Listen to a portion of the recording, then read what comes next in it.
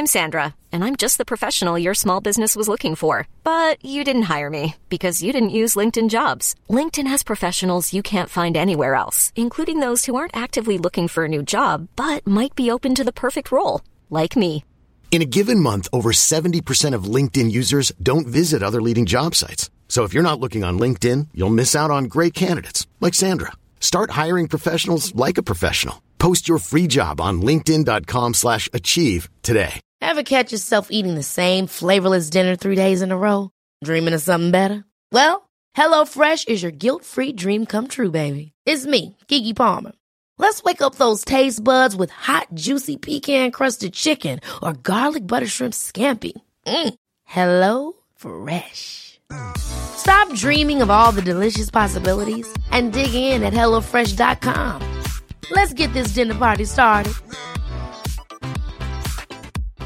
Hey, Dave. Yeah, Randy. Since we founded Bombas, we've always said our socks, underwear, and T-shirts are super soft. Any new ideas? Maybe sublimely soft. Or disgustingly cozy. Wait, what? I got it. Bombas. Absurdly comfortable essentials for yourself and for those facing homelessness. Because one purchased equals one donated. Wow, did we just write an ad? Yes. Bombas. Big comfort for everyone. Go to bombas.com/ACAST and use code ACAST for 20% off your first purchase.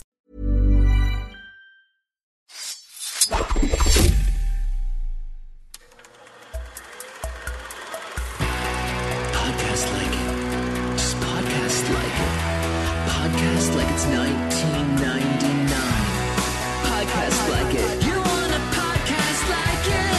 Podcast like it's 1999. Podcast like it. Just podcast like it. Podcast like it's 1999. Podcast like it. You want a podcast like it? 1999. Hello and welcome to Podcast Like It's 1999, the podcast where we talk about the films of 1999 from a spacecraft full of whatevers here in 2020. I'm one of your hosts, Kenny Nybart. And I'm Phil Iskov. And joining us today from the Blank Check podcast, returning guest, he was in The Tick. I saw a great episode of Search Party with him. It's Griffin Newman. Hello. Thank you guys for having me back. I have to ask right off the bat, because I like to keep track of how many times I've been on a podcast. If I'm on a podcast once, it's because I'm looking to eventually join the Five Timers Club. Now, the last time I recorded with you guys, it was very long, and so it was released as 2 episodes. So I'm asking here, Kill Bill rule. Do we count this as 2 separate episodes? Is this my 3rd appearance or my 2nd appearance? Because it was recorded with the intention of it being 1 episode. We had this discussion. I'm going to let Kenny make the rule on this. Okay, you did have this discussion internally. I'm a rules guy. Not about you. About Emily Vanderwerf, because Emily Vanderwerf is our most frequent guest. Another one of the great talkers. Yes. The best. Yes. And she was on a Matrix episode that turned into a 2-parter that I think the second part of it. Really? Emily had a lot to say about the Matrix? I know. Who thought? I don't think I've ever seen her write about that movie. No. So I believe we decided to count as 1. Okay, fair enough. I think it should count as 1, don't you, Phil? Look, I'm fine with whatever ruling you guys make. Listen. My feeling on this is whatever it takes to get Griffin to come back on this podcast as much as humanly possible. The answer is 1. Then, as much as humanly possible means it's 1. Sure. And thank you for joining us. Thank you for joining us for the 2nd time. And we have a 3rd episode planned that we will be recording shortly. We can tease that at the end of this episode, right? Yeah. We will tease it. Yes. Great. Yes. Okay. It'll be great. So, yes. Excited to be on for the 2nd time. Yeah. Looking forward to my So great to have you back. Yep. Yeah. So, Griffin, you obviously, you were on Screen Drafts. Where you did a very short episode about the Muppets. Yes. It was really just sort of about the it was almost 4 hours it was about long, 4 hours. Yeah. Released as a 1-parter, but yeah. Released as a 1-parter. Syndication, I'm hoping to break it up into 4 so I can get more residuals. Yeah. But we wanted to bring you on for the shitty Muppet movie. We wanted to bring you on for the one that for the nadir of the Muppets franchise. Because on Screen Draft, I was drafting all of the Muppets movies, and this barely even was referenced. This was not even part of consideration. And you talked more about Elmo in Grouchland absolutely a better film than you did about this. And look, it's not that I'm not here to just fully dogpile on this movie, because I love the Muppets enough that there are things I find interesting about this film. But I do think it is it is amongst the bottom rung of things ever made involving the Muppets. It's not only far and away, I think, the worst of the theatrical films, but I think there are a great many TV specials and such that are better than this. No question. Yeah. Before, I've never seen this movie, but before seeing this movie, I had a Muppets rule, which was if the Muppets are in it, I'm going to enjoy it. Yeah. Yes. And this movie broke me. This is a very, very bad movie. I think this is a very bad film. And I will say my relationship to this movie has been odd because it came out, I'm 10 in 1999. So I was right at that threshold of like, I had been such a big Muppets kid. They were like my whole thing. My mother, I was the oldest, the first kid my parents had. And my mother was very overprotective about media stuff, which I think really came back to bite her in the ass later. But it's the old snack drawer rule. Absolutely. Yeah. But so for whatever weird reason, she wouldn't let me watch almost anything modern. She thought everything modern was either too violent if it was an action-based thing, any sort of superhero thing, or it was too cynical, sarcastic, if it was like a comedy-based thing. So all of the Nicktoons were out of the question, and the X-Men and the Power Rangers and the Ninja Turtles and all these things that only true 90s kids would understand. I was sort of like on the outside looking in. And the two things I was allowed to watch carte blanche were Looney Tunes and the Muppets, which is funny because both of those are both very cynical and very violent. There's a lot of cynical violence. Looney Tunes, I think, more than... Looney Tunes is like shooting Elmer Fudd in the face and then saying, like, ain't I a stinker? Like, it's like... Yeah. I don't understand why, but it was this thing, I think, if the thing had existed earlier than 1980, my mom viewed it as a classic, and then it was fine. Okay. You know? And I watched a lot of older Hanna-Barbera on that same line as well. That's how we snuck Tom and Jerry past my wife, who's much like your mom. Yes. But, I have all these children.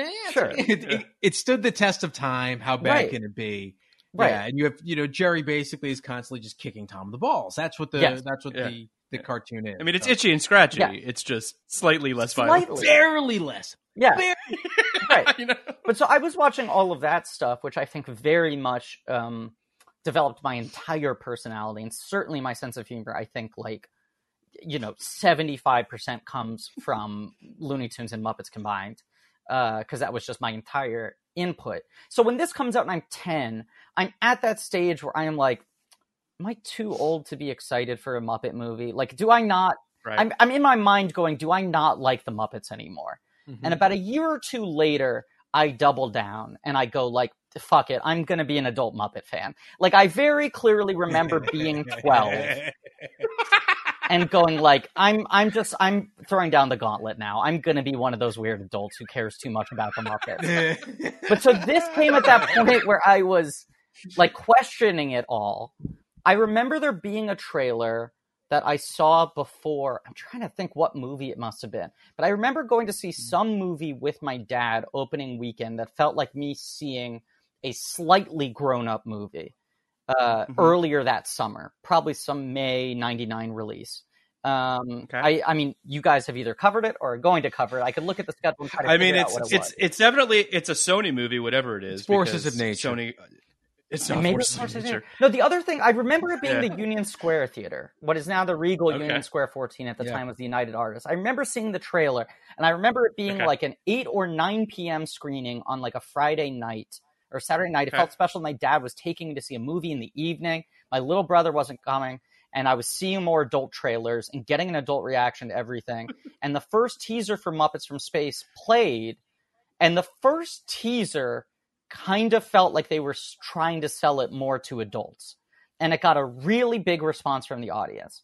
And I looked it up to try to see what the trailer was. It's one of those fake out trailers where they try to make it seem like it's a very serious movie. So it's like high CGI footage of the planets and space, and a very serious narrator saying, like, we don't know where they come from. We don't know how long they've been here. You know, whatever it is. But like, and then it goes like, but the one thing we do know, and it hard cuts to that moment that's like Annie McDowell and Miss Piggy punching each other. Yeah, correct. And then there was... I have a question about that fight when we get to it. Sure. Then there were... I got a question about all of Miss Piggy's fights, quite frankly. Look, there are many questions about everything Miss Piggy does in this movie. But it went from that moment to maybe a couple random, like, chaotic images, and then saying Muppets from Space. The trailer, very short, but the thing I remember is at the very end of the teaser, they put the shot of when everyone's on the beach, and there's the woman with the bare midriff, and Sam the Eagle is looking at her and his jaw drops. So the teaser was pretty much just these shots of adults surrounded by Muppets on a beach, it looking like some sort of rave, and there's like a fist fight, and then a Muppet leering at a scantily clad woman. And I was like, are they trying to make like the Muppet South Park movie? Like, are they trying to like square this circle because they know Muppets have fallen off with kids and trying to make the Muppet movie that's a little more hard-edged? So I was kind of into it at the time because I was like, oh, I'm going to love seeing this because I cannot feel like a dork for wanting to go see a Muppet movie. Right. Well, there's something I want to piggyback on that because it does feel there were some things that jumped out at me very early on as I was watching this. And I was thinking less South Park, more Austin Powers. You nailed it. That is what I think they were trying to sell it as. Yes. It feels a little bit like that sort of genre that they're trying to hit. And I want to pause this to you, Griffin, because I don't know the Muppets as well as you do, but they play in a lot of genres. That's kind of the point, right? There's a lot of like metatextuality of like deconstructing different genres and being very winky. But I don't think sci-fi really works for them. No, I don't. Like, it's a genre that doesn't work. I mean, oh boy, there's a lot I could get into here. I mean, so in order to dig into this, I need to throw out my grand unifying theory of the Muppet franchise. Please. Which I've talked about most times I've talked about the Muppets on podcasts, which is, I'd say, 75% of my appearances on other podcasts. And this, to some people, sounds like some Pixar theory bullshit, which I say this. I think the Pixar theory is bullshit. I think that kind of stuff where it's like, we're going to come up with an explanation for why all the Pixar movies are in the same universe. They were not intended that way. That's taking like sort of in-jokey Easter eggs and treating them as very literal text in a way that goes against the actual movies. And you're distorting the actual stories of these movies so hard to make them fit into your like, your red string corkboard. But by all accounts, even though the Muppets play with a very loose mythology, this seems to be what Jim Henson intended, okay? So the Muppets start out, local television, commercials, late night TV appearances. He has 15, 20 years when he's developing these characters in different mediums, different appearances before they go to... This is in the 60s? 50s and 60s, right. 50s and 60s, okay. Before you get to The Muppet Show, which is where everything really crystallizes. By that point, a lot of those characters are well known, but this is when he's really putting a frame around them. Because up until that point, it was like, the Muppets, it's Rolf is going on the Ed Sullivan Show, or, it's Kermit selling coffee, or whatever it is. People are going to yell at me because both of those examples are wrong. But that was the kind of stuff he was doing, right? Yeah. And then the Muppet Show was this frame around it of, well, now we're building out a cast of characters. They exist with us in this world. They have their own theaters. They are entertainers. They have their own sort of interior lives. It's not a puppet show. It's a show about puppets putting on a show, if that makes any sense. Right. So it becomes so much about, for me, I think the Muppets at that point were Jim Henson taking everything he felt about entertainers and about show business and about artists and about all that sort of shit. And from the people he had worked with and all the different stereotypes of different types of people in the entertainment industry. And then the Muppets, when it came to the Muppet Show, were really... brought to life by him hiring a lot of kind of very sort of Borscht Belty comedy writers, right? Who helped develop the sensibility of the thing. Real kind of vaudeville guys, like Jerry Jewell and everyone. So when the Muppet movies start happening, it's the big shift to we're going to have the Muppets existing in the real world. They've always existed on like a soundstage, you know? The Muppet Show is they're in this theater. And when they're making other TV appearances, they're in a void or they're on a talk show on a set in front of an audience. And this is like, the Muppets are going to be out on our streets. They're going to be in nature. They're going to be in like human restaurants, like all this sort of shit. Right. Yeah. And the first Muppet movie has this frame, the Muppet movie, which is, it starts with everyone going to a backlot to see a screening of the Muppet movie. Mm-hmm. The Muppets are watching the movie that you have ostensibly just paid to see. Mm-hmm. And before... There's like 3 layers to it, right? There's like... It's crazy. But so yes, the opening of the film is everyone pulling up to the lot, going into the private screening room, and Kermit's nephew, Robin... Well, this is important, I promise, for Muppets from Space. He says, so is this how it really happened? Is this how all the Muppets got together? And Kermit says, kind of. So you understand the movie you're about to watch is ostensibly the movie the Muppets made to mythologize themselves. But it's not 100% accurate. It is... They are unreliable narrators of their own history. Right. It's their 8 Mile. It's their Get Rich or Die Trying. It's their King of Staten Island. It's their King of Staten Island, for instance. Yeah. So you're watching the film, the projector breaks down a couple times, you have further interjections from the screening room, and the movie ends with them making it to Hollywood, meeting Lew Lord, played by Orson Welles, in the greatest one-line performance in the history of cinema, who prepares the standard rich and famous contract for Kermit what a line, too. And Friends. Yes. And so he gives them this multi-picture deal. And the end of the movie is this musical number where you see the Muppets making the movie that you have just watched. They're now on a backlot recreating the events you just saw, which it was established was a fictional film because the Muppets themselves are watching this, but now we're watching them make the movie in the fictional movie that they're watching. And then the projector blows up and they're back at the screen. The common belief from people who take the Muppets too seriously is that every other Muppet movie from that point on is one of the movies that they made under that contract. And I think they're obviously, it's not a group of characters that deals in sort of continuity, right? But I think it helps actually how you view the movies and how you rate their success, because you go, that's the transition point. The Muppet movie is the transition point from the Muppets existing on TV, in the Muppet Show, on the late night appearances, to movies. And it's saying they are now a stock company of actors. They're going to make different entertainments for you. And they might play different characters. They might change what their backstory is. These are all just films that the Muppets are making for you, as if the Muppets are the Marx Brothers, where sometimes they have their own names and sometimes they don't, you know, and sometimes they're brothers and sometimes they're not. Like, so Great Muppet Caper starts with a song that's, hey, a movie. They're announcing that it's a movie. And then they say, we're the Muppets. I'm now a reporter. He's a photographer. He's a reporter. Kermit and Fozzie are brothers. Like, they just change all the rules. Kermit meets Piggy. This also explains why this movie feels like a contractual obligation. Thank you. And that's why we need to talk about. I need to talk about all of these things. Right. So those are the 3 that Jim Henson is alive to see. Is a Muppet movie, Great Muppet Caper, Muppets Take Manhattan, all 3 of which create different narratives for how the Muppets met and got together. They recast them in different ways, even though they're all playing themselves ostensibly, but in different genres. Then Jim Henson dies, and the company starts floundering a little bit, more than a little bit.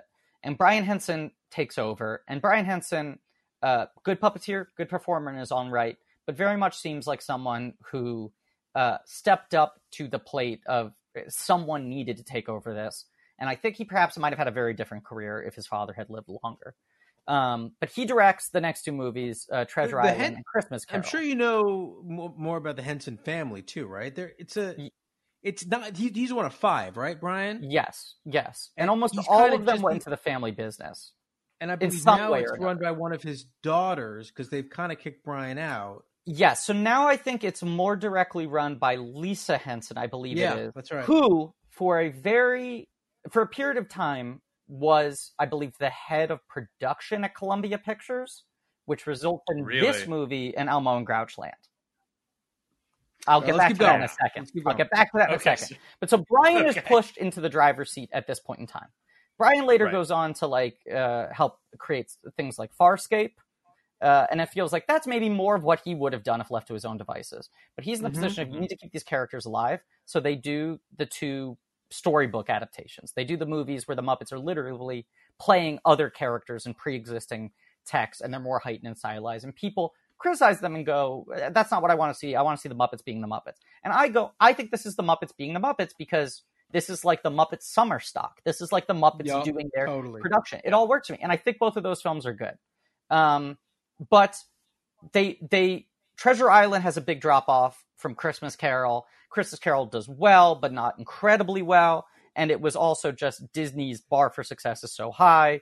That deal falls apart. Lisa Hensen's at Sony. They move over to Sony, and she gets these 2 films greenlit. I think it was very much, we got to make 2 movies at the same time. Elmo and Grouchland and Muppets from Space were filming, I believe, simultaneously on like both in sound North stages. Carolina. Yeah. There was some weird deal that she clearly helped orchestrate to be like, I want to give a lot of business to the Henson Company, which at that point was still in charge of the Muppets and of the Sesame Street characters. They've now sold off both of those things. Disney owns Muppets outright. The Sesame Street characters are owned by Children's Television Workshop outright, which has now just renamed itself Sesame Workshop. So Henson Company is just sort of the tech side of things, their creature building, and then like Dark Crystal, Labyrinth, Fraggle Rock, all the other sort of appendix stuff. But so this movie comes at a point in time where they had done the Disney storybook thing. Then that sort of hit an end of the road. They felt like they had to do something new with the characters. They had done the TV show Muppets Tonight, which I liked, which was them trying to do a modern Muppet show. I think was pretty good.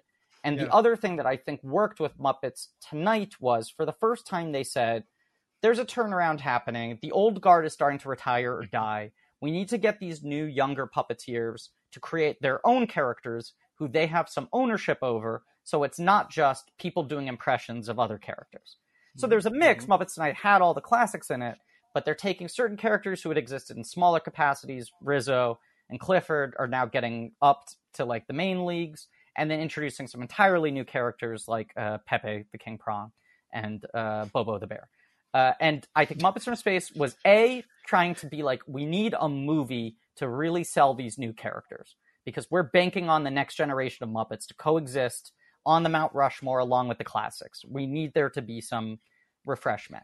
Yeah. And I think they also were like, the storybook thing is feeling kiddyish. We need to make something that's wildly different. So there's the incredibly stupid decision we'll dig into to make the whole film not a musical, but a lip sync musical to fucking like brutal. 70s brutal. Funk classics disc 3. Like just like what I think of as just classic 1990s birthday party music. Bar like mitzvah music. Yeah, right, but like funk music that had become so homogenized and gentrified and uncool that it was what I would hear at Chuck E. Cheese when I was 8, you know? Yeah. Like songs that now with some distance you listen to it, you're like, right, of course, these are good songs. But at that point in the late 90s, these songs were so fucking overplayed. 100%. Right. I want to just jump in real quick and unpack just a little bit more of the Henson Company's financial issues at the time. In December of 97, the Jim Henson Company landed a huge development deal with Sony, which might very well have been teed up by Lisa, as far as we know. Who knows? Yeah. Where the Henson Company would develop up to 15 movies over 5 years, and the slate would cost pictures north of $200 million, basically, financed, distributed by Sony. Mm-hmm. Only 3 movies materialized out of that deal. Was it these two and Buddy? Was Buddy the third one? Okay. Buddy, Muppets from Space, and Elmo and Grouchland. Because that was a big part of it. Like things like Buddy, where they could be like, this isn't a Muppet movie. It isn't a Sesame Street movie. This is a live-action movie that Henson is producing from a story perspective. It fits into their wheelhouse. And also there's some element of creature stuff. Like that movie is very realistic animals. Right. They also then they had this Muppets Tonight, which was in 96. That's the last Disney thing for a while until ABC Disney buys canceled it. Yes. Mm-hmm. Right. So then, after the failure of most of their projects, the Jim Henson Company agrees to be sold off to a German media company called EM. These are the dark ages of $680 million. For $680 million. EM then had major fiscal problems, and the Henson family bought back the company for $89 million. Yes. That's how bad that company was in finals. Great short sale. Yeah. It's a great short sale. But this, I think, speaks to everything that we're talking about, which is like they are not making decisions from the best creative place. They're making it more from a financial And is place, this? and that's never where. Am I correct in thinking this is the last thing before they sell to the German company? Right. It's right after this. This is when they throw their hands up and they're like, I don't fucking know. Yeah. Before we go on, I want to ask you a question, Griffin, that you may table. But do you have a theory? Because I want to keep going with this. So I don't want to take you too far off track. But why did the Muppets kind of fall off from from the late 80s? Yeah. To, frankly, they've never come back. That's very clear to me. But at least the same to the level, Jason Segel, right? But so many properties have, at the same level or higher. Obviously, I think the Transformers are higher than they've ever been. Yeah, maybe not right now, but the reboot. Why they never came back? Why they basically took a 20-year hiatus from not relevance because they never went away. They just stopped being. And they were still I mean, here's my answer for you. I do have a concise answer. I think there's a fundamental misunderstanding of what the Muppets are, both as characters and as like a larger property, both from audiences, from the people who greenlight these projects, and from very often the people who are developing these projects directly. And some of these things I like a lot, and some of them I like less. But I'm pretty accepting of most things in the Muppet canon. I try to find something to like to some degree. I think there's like you have characters like the Looney Tunes and the Mickey Mouse characters, for example, right? Who have gone so far afield from what they originally were. There was a gradual process of them sort of being watered down more and more and more until they just became corporate mascots that they could stretch to use however they wanted. And sometimes you get a nice, good thing that comes out of it. I think the current Looney Tunes that are on HBO Max are probably the best Looney Tunes things that have been done since Chuck Jones died. Really? They're really good. I'm a big fan. I'll check it out. I think they finally got it right. And the current Mickey Mouse shorts that are now on the Disney Channel, I think are really good.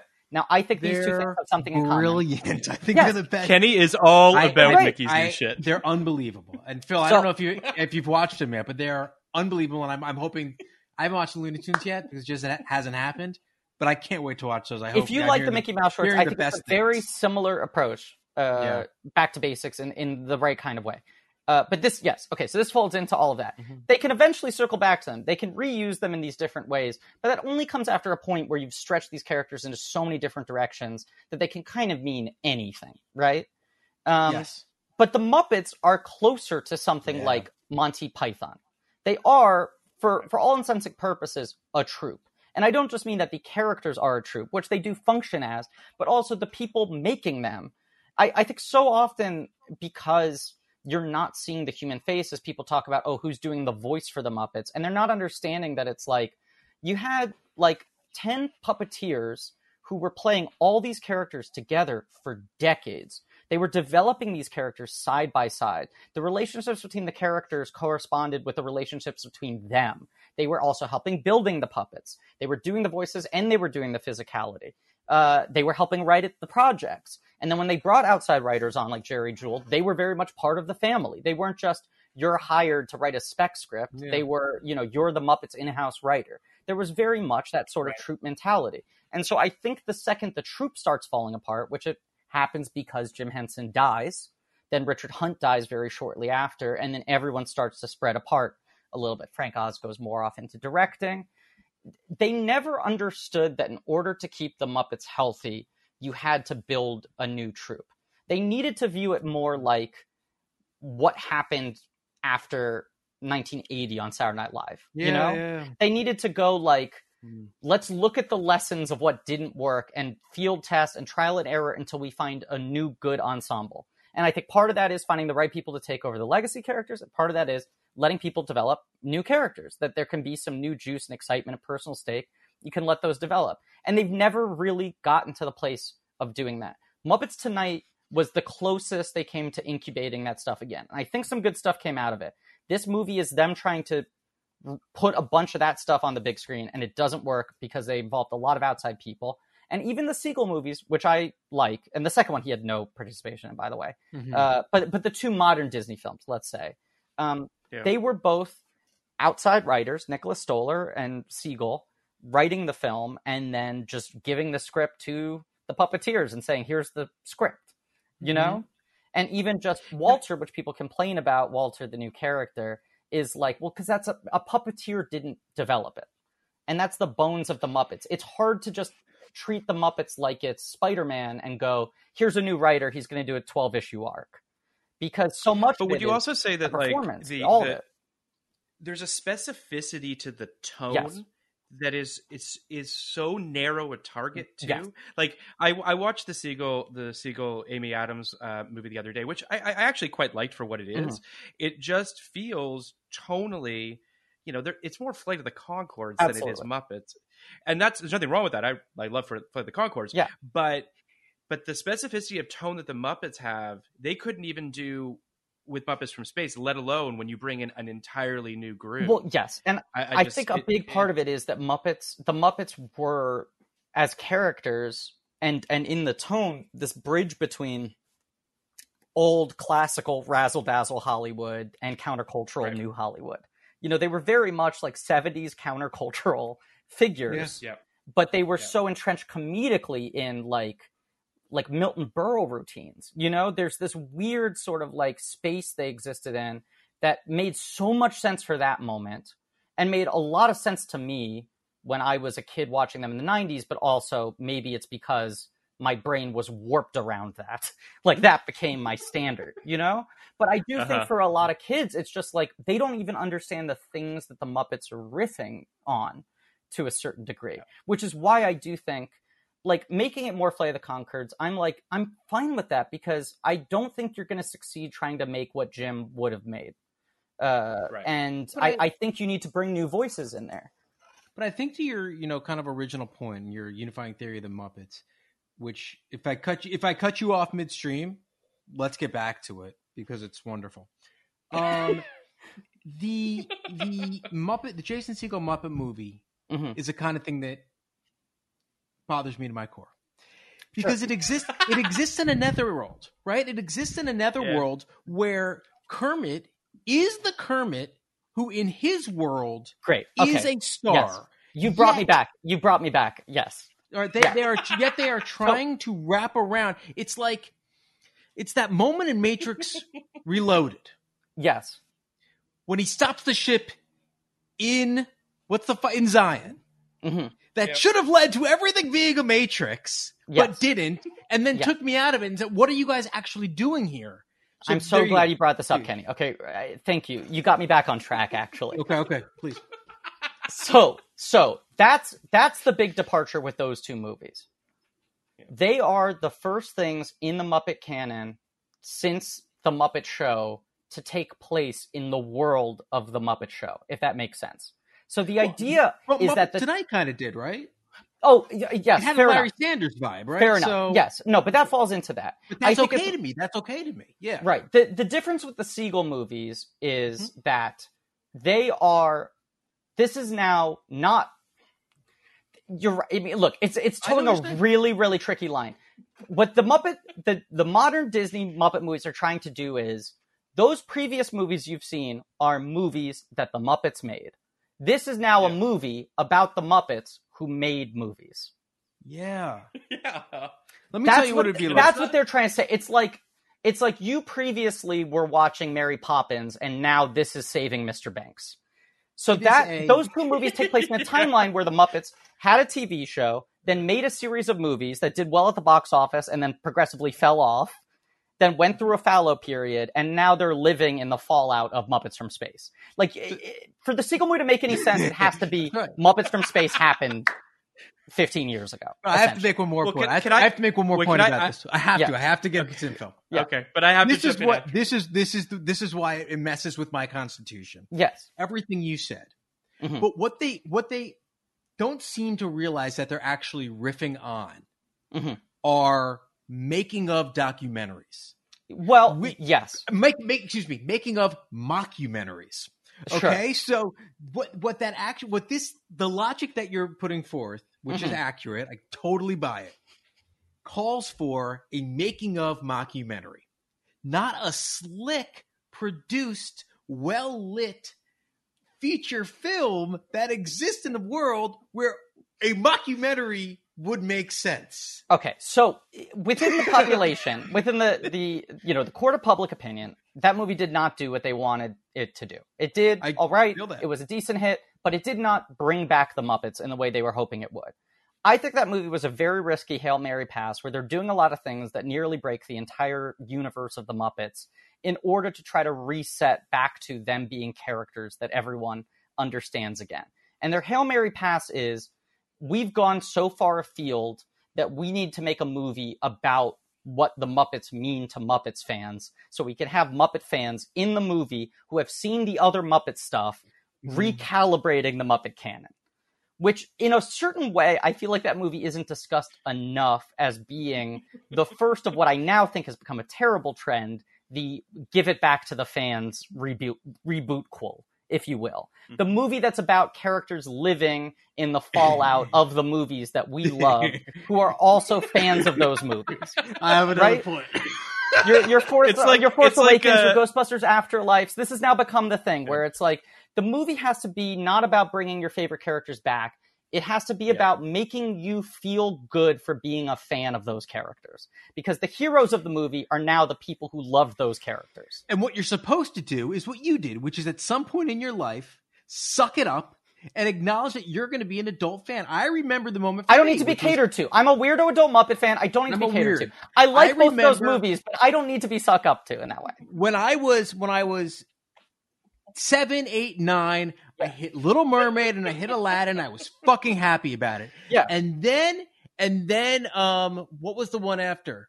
Fucking Lion King comes out, right? Lion King. Yeah. Lion King comes out and I shun it because I'm too fucking cool to go see a Disney movie. Right. And I missed the Lion King experience in the theater. I felt so bad for myself. I said, you know what? I'm never going to do that again. I'm going to go see Pocahontas in the theater like a good, weird adult. Yeah. And I did it. And I accepted it. I saw Hercules in the theater and all these horrible movies that came after it because I'm weird. And I don't need you got to own it. It's that shit when people say like, the Joker isn't a character for kids. The Joker's actually like a homicidal maniac. And it's like, no, the Joker is a character for kids. He was created in Batman. Oh, dude. Like, he sold bubblegum. Like, I understand that across 80 years, there have been Joker stories told that are very violent and are not for children. There are a lot of them. But at his very essence, he was created as a comic book character, even if that was a dark character. And when I see people who tweet these things where they're just like, you think Batman's for kids? If a kid saw Batman v Superman, he would cry. It's actually like very intense. And I'm like, why do you need that? Why do you need that? There are violent comic book stories I like, and there are comic book stories I like that are so fucking goofballs McGillicuddy. And if you like comic books, you need to be comfortable with the fact that you're reading a thing that was intentionally created for children. You cannot ask the property itself to make you feel better about it. You have to be comfortable with yourself and like whatever the fuck you like. You are talking to an adult wrestling fan, okay? Right. And as an adult wrestling fan, I had to at some point be comfortable with the fact that this is underwear fighting for babies. But the work's on you. As good versus what's that? Yes. No, but it's like, that's the thing. The work's on you. You got to come to terms with it. The thing doesn't have to make you feel better. No. And you want to know what? Like, same with superheroes, same with the Muppets, same with all Looney this Tunes, stuff. same I with all like this shit. I'm a little boy. I love all this shit. It's the good versus evil. It's the simple motivations. Right. Hopefully it's years and years and years of world building that your little baby brain gets excited about. But it's not. Dude, the time I was out on wrestling was when it became glass fighting and firefighting and like all that shit that I'm like, who is this for? Go away. Can I just? I got to jump in for sorry, a second Phil. here. No, don't apologize. Don't apologize. I just want to pivot back to the Siegel Muppets movie for a second because I do think that it does. And feel I like them both. I want to restate. I like them both. I think they're I enjoyed them, but I do think that they're a fulcrum point. I do think they're sort of a fork in the road for the series, and Lord knows what happens now, but. What that movie was trying to do, it juggles a lot of knots. And to its credit, it somehow keeps most of them in the air in terms of tone, in terms of all the things it's trying to do. and it is trying to reboot the series. It's a little too self-aware for its own good. In fact, while promoting the Muppets movie, Kermit, while in Berlin, Germany, promoting the film, Kermit on some radio station said, "With all due respect to Muppets from Space, you don't want that to be your last movie ever. That's you so want to do a funny. better one." So I love that. That is so Kermit. Yeah. it's so, but it's like, God bless them for trying to turn the page, Yeah. and also living in their own selves. To you and Kenny's point, like, this is Kermit being his true self and saying, like, yeah, we made a bad one. We're trying to make a better one. We're trying to come back. And this is the other thing is, like, not just trying to reset the characters, reset the stage, create a new entry point, bring back adults who grew up with them, get the new generation into them. I mean, that's what that movie's trying to do. But the main function of that movie seems to be, and Siegel himself said this, he was like, my number one goal was, if this movie works, then the next fall, they put The Muppet Show on ABC, 8 p.m. primetime. And I think that is the explicit reason that movie takes place in the universe where the Muppets are the actors who have made all those previous films you've seen. Because he wants to get back to the iconography of the red curtain, them doing pop songs, like them having celebrity guests. Like, he wants to reset to that. And instead, they make another movie, which I think is better than the Siegel movie, The Muppets Most Wanted, which is Bobin and Stoller still, but Siegel has no participation. I think that one's really good, but that one is in the same weird netherworld where it's like, well, now it's about them doing the Muppet Show touring across different countries, but it's still that iconography. But then they still weren't doing the Muppet Show on ABC, and then they finally announced, oh, we're doing a new TV show. I went, thank God. This was all means to an end to get back to the TV show, the medium in which they probably work the best, variety sketch show. The one thing they could really fit into right now in the current climate. And instead they do my least favorite Muppet thing ever made, The Muppets. Lowercase The Muppets, period. Which was The Office meets... I mean, you said The Muppets Tonight was Larry Sanders. Right? Yeah. Right. I mean, it's like, they all work on a late night talk show and they're depressed and they hate it, and it's a mockumentary. It's none of the Muppets are wacky. I'm not they're punching for the a clock. Mockumentary. No, It's but awful. I know you're not. I'm with you. But this is just like Fozzie turning to the camera and complaining about traffic on the 101. And I'm like, this sucks. This is the fucking worst thing ever. And why are you going so far out of your way when the thing is right there? Just have them doing sketches. And so it's like, Gonzo is like the talent booker or whatever. And then Kermit's having an affair. It's brutal. Like, this stuff sucks. Well, and that show feels like Muppets from Space bullshit. Where they're both half Muppets. trying to make them more adult and half being really childish. It is Muppets from Space bullshit. It's the same exact motivating factor, which is, we are not cool. Yes. What's cool right now? Cynicism. In 1999, it was like, I mean, we say, like, Austin Powers. I felt like MTV Spring Break, right? Now, I know that was like 6-7 years late, but that makes sense to me. Yeah. It's that Uncle Sam or Sam the Eagle scene you're talking about, where I'm just like, what are we watching? Because it had that MTV vibe. It's very Poochie to me. Yes. Same thing.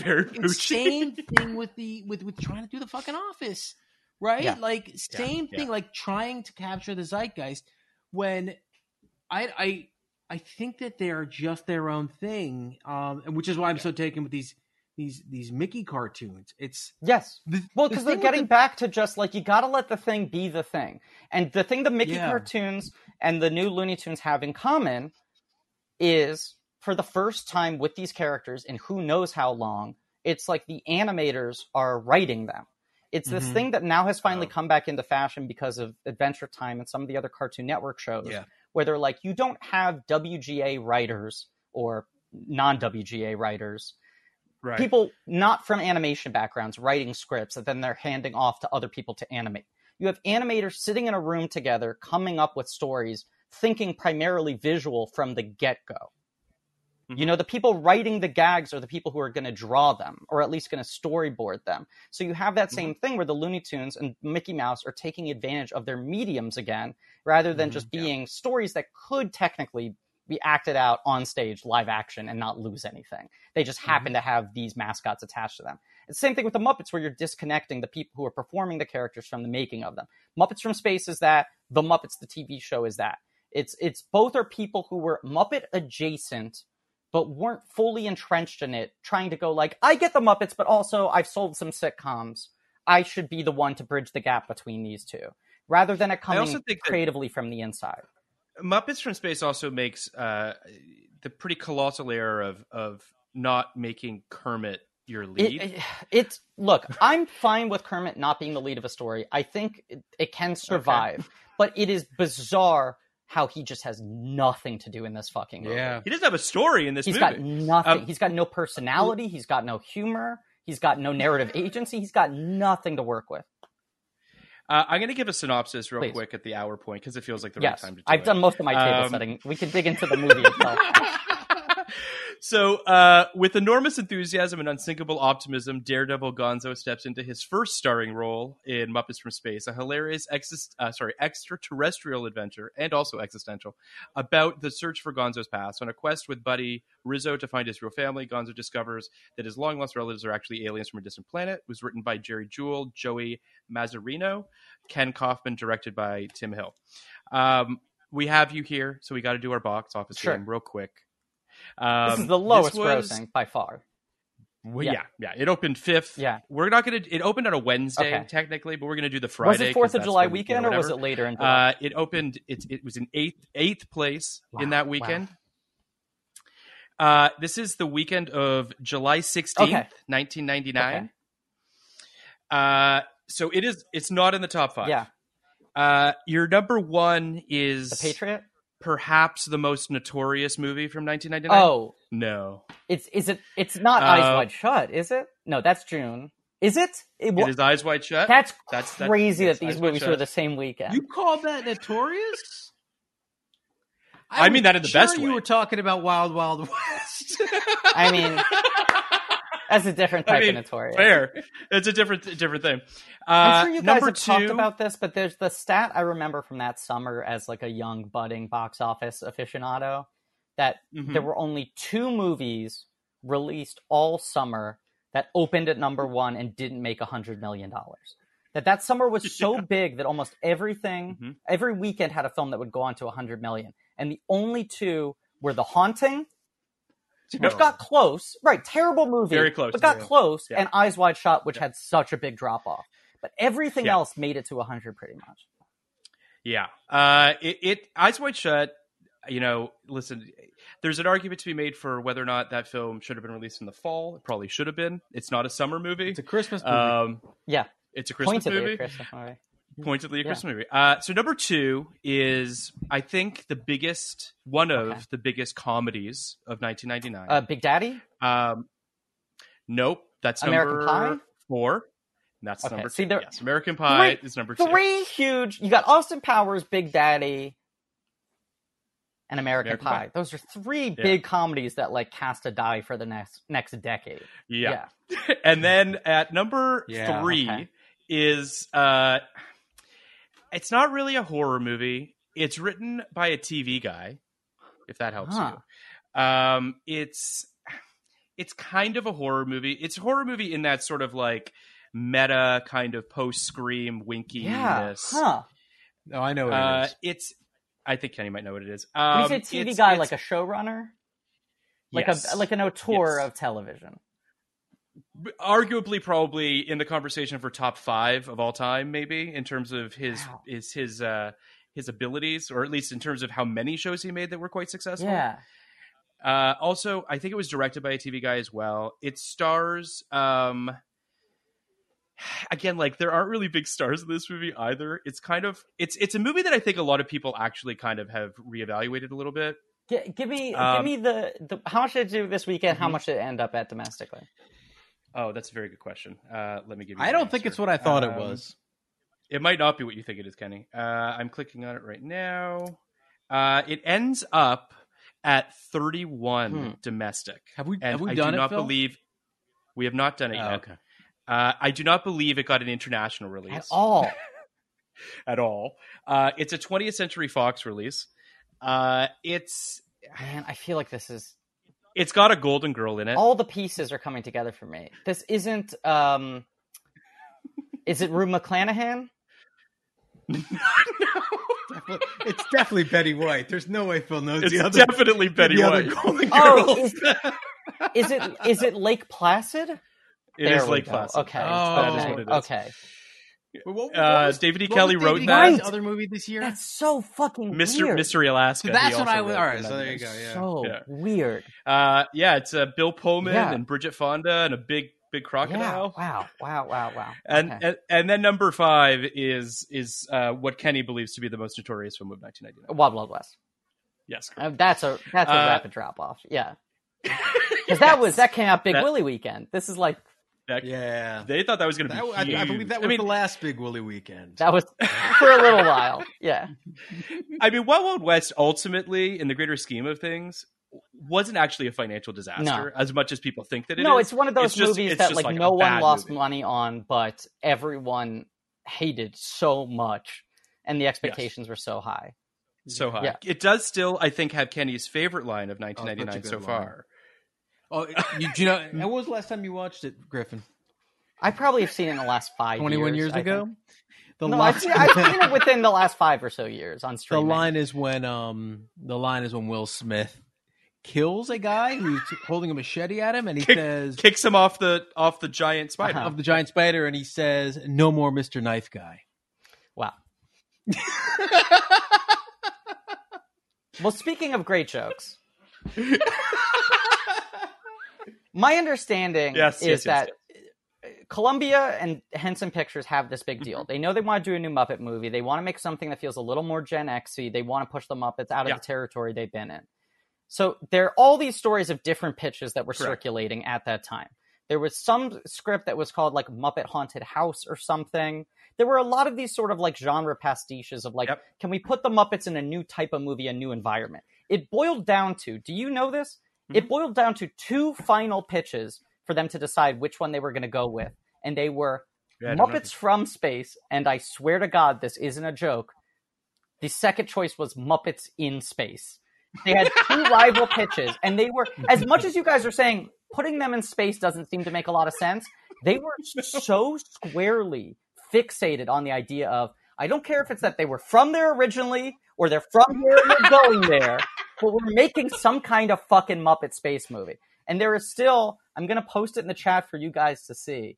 There is still here this weird item, Welch's Grape Jelly, had a series of commemorative jars that are merchandise for a movie that was never made. They're Muppets in Space jars. They came out, I think, earlier the same year that Muppets from Space came out. And it is just the Muppets in spacesuits on alien planets. They were going to make like a space exploration movie. I think part of it was tied to that there was such a big resurgence of sci-fi in the second half of the 90s that you had Men in Black and Independence Day and X-Files and the Star Wars special editions, that it felt like maybe that's a thing to glom onto them. But I'm surprised you don't own one of these collectible jelly glasses. I've been looking on eBay. I've decided I want to get the full set. In my research for this episode, I've been... Yeah, sure. I have some safe searches for these jars. It's just an absurd thing. The making of on the iTunes disc, or whoever the fuck knows which one it is, but there's a moment when Reiner's talking about how he broke up with Patty Marshall and he was sad. And then he saw that Michelle Pfeiffer was newly single. So he thought, hey, maybe I'll go out with Michelle Pfeiffer. Totally serious. Yes. Like, says it in a way that makes me go like, you actually think you're going to date Michelle Pfeiffer? It was insane. He married David E. Kelly. Come on. Yeah. Anyway, okay, I'm going to restart recording. Yeah, David. Yeah, of course. David E. Kelly. Come on. So they're in this arms race between Muppets from Space and Muppets in Space. Yeah. And I've never read too much about what Muppets in Space was supposed to be, other than that they were supposed to be in space. The other pitches sound very sort of vague. But the Muppets from Space pitch one out, it sounds like, from all the other things that were being thrown out, because it felt like it had some tie to the original thing, which is the best scene in the original Muppet movie is Gonzo looking up at the stars and saying, I hope I go back there someday.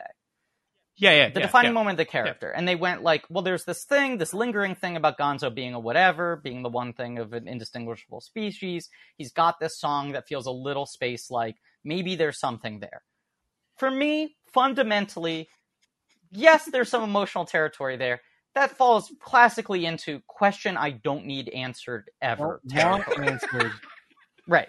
Totally but that wins the arms race of what's the next Muppet movie, because they feel like, well, we're playing in a genre that's popular. We can do it in a modern setting. If it's not in space, we can have them existing in a modern world, rather than the last two films, which have been period pieces and storybook films. Right. And this Gonzo thing, giving Gonzo a chance to be the lead. This is the other thing, is at this point, Gonzo is kind of the one character still being played by the original person who heavily developed him, right? Like the last of the original guys, because you have Steve Whitmire's taken over for Kermit. So Kermit is now second generation Kermit. Frank Oz in this movie just dubbed over the voices. He did not do any puppeteering. He did like half and half on Muppet Treasure Island. On this one, he does nothing. He has not put his hand in a puppet. So you have other puppeteers playing the characters live on set, and him essentially just doing ADR, which I think feeds into why the performances are all bad in this. With all due respect to Frank Oz, when he like is doing like Q&As and events and stuff, I've seen him speak, and people say, "Can you do the Miss Piggy voice?" He will always say, "I can't do the voice. It's not just a voice for me. It's a performance. It's a physical thing. It's tied to the puppet." I don't know if he had the puppet on him when he was doing ADR. I don't know what his process was, but he himself very much speaks about how it's a fluid, full body thing, and he can't just do it. And this movie is essentially asking him to just layer those voices on. And so A, he's having to match what someone else did on the day, making different choices, and B, it's like he's not really there working with the other people. I think there's also, so it's funny you bring up Frank Oz, because watching this film, first of all, Miss Piggy does feel a little bit just not like she's clicking in the way that she does in the other films. I'm sorry, like Fozzie has like almost nothing to do. Like all the Frank Oz characters kind of are they're kind of, they sideline the three classic Muppet characters. Animal, Fozzie, and Piggy are his big three. Yeah. It also makes me think about, and I don't know if you've read this, but when they were making the score, the Frank Oz directed movie with these are my favorite on-set stories. Marlon Brando refused to take any direction from Frank Oz and just kept calling him Miss Piggy on set. I saw that movie recently. It's a lot better than it's not great. Yeah. It's not bad. It's fine. It's not bad. And I'm a big Oz fan.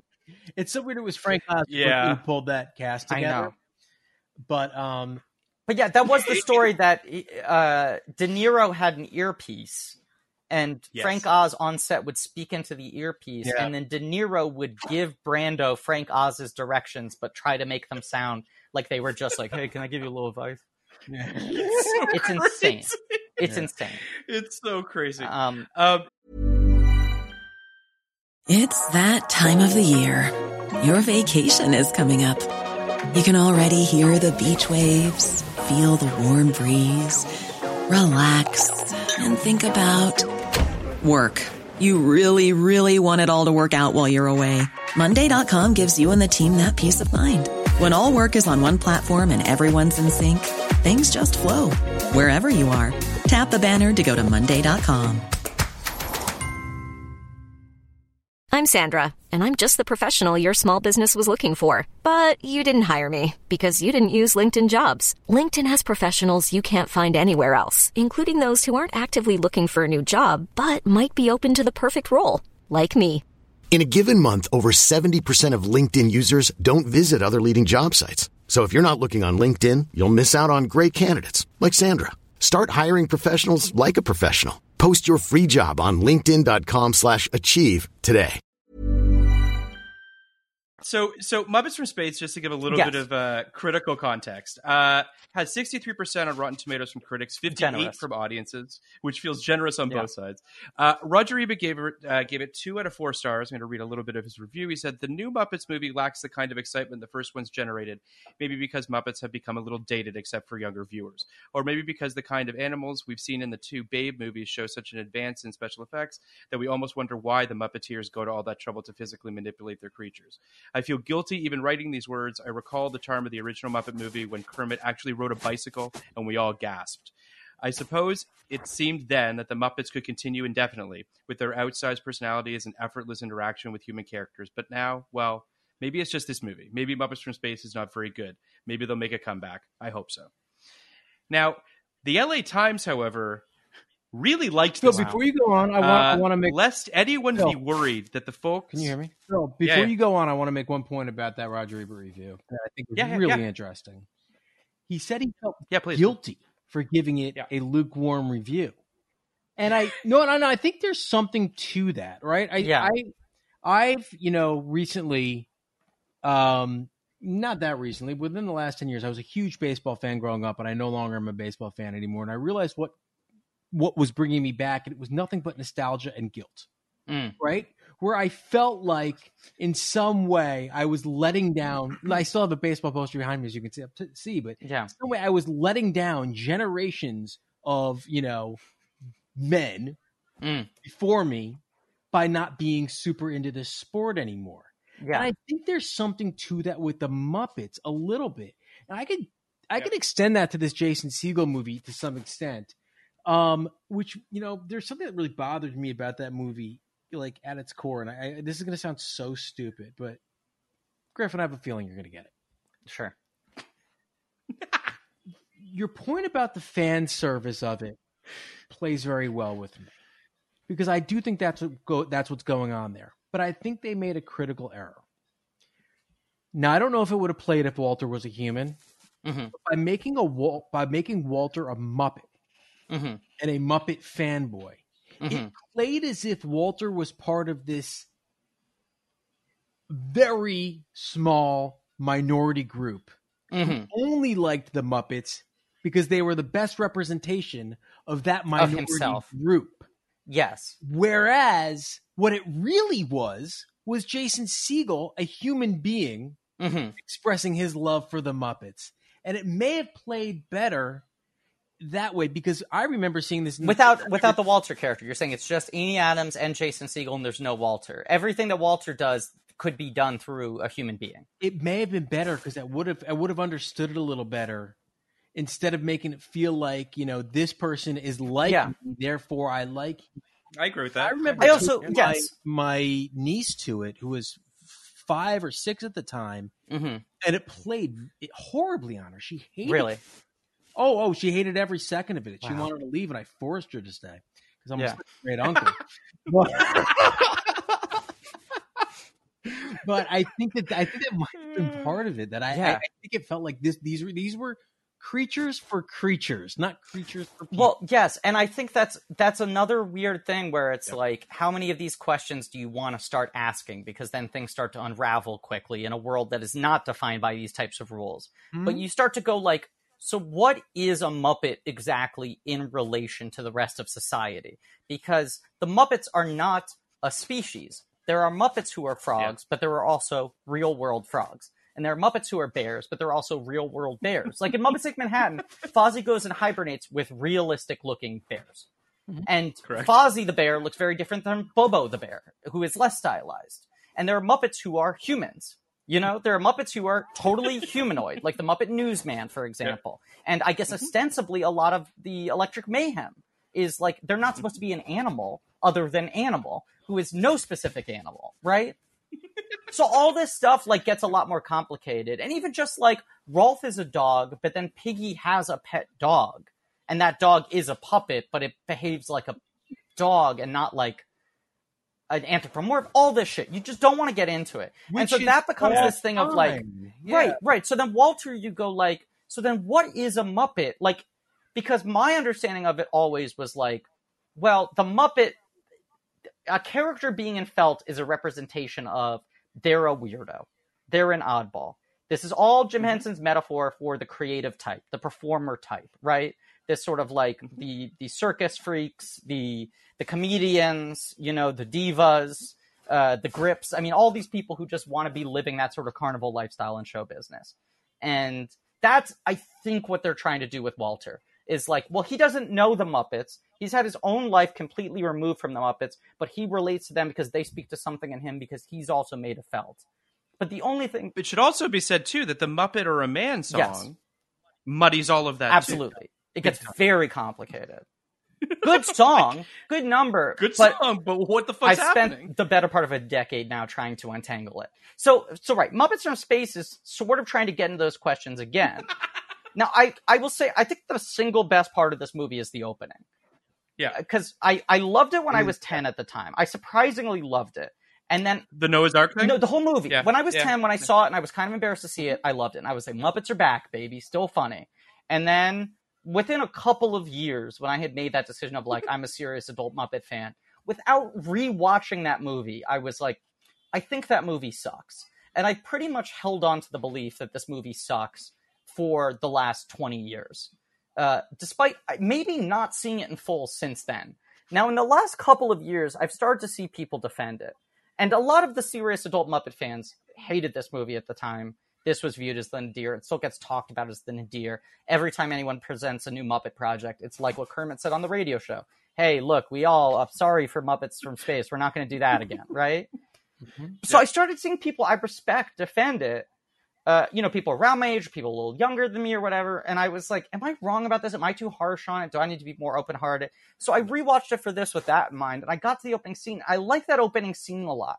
When it's not being talked about in literal terms, because this opening scene is the nightmare that Gonzo keeps having. That F. Murray Abraham himself is Noah, and they're letting all the animals onto the ark, and he won't let Gonzo on the ark because there's only one of him. It's lovely. Right.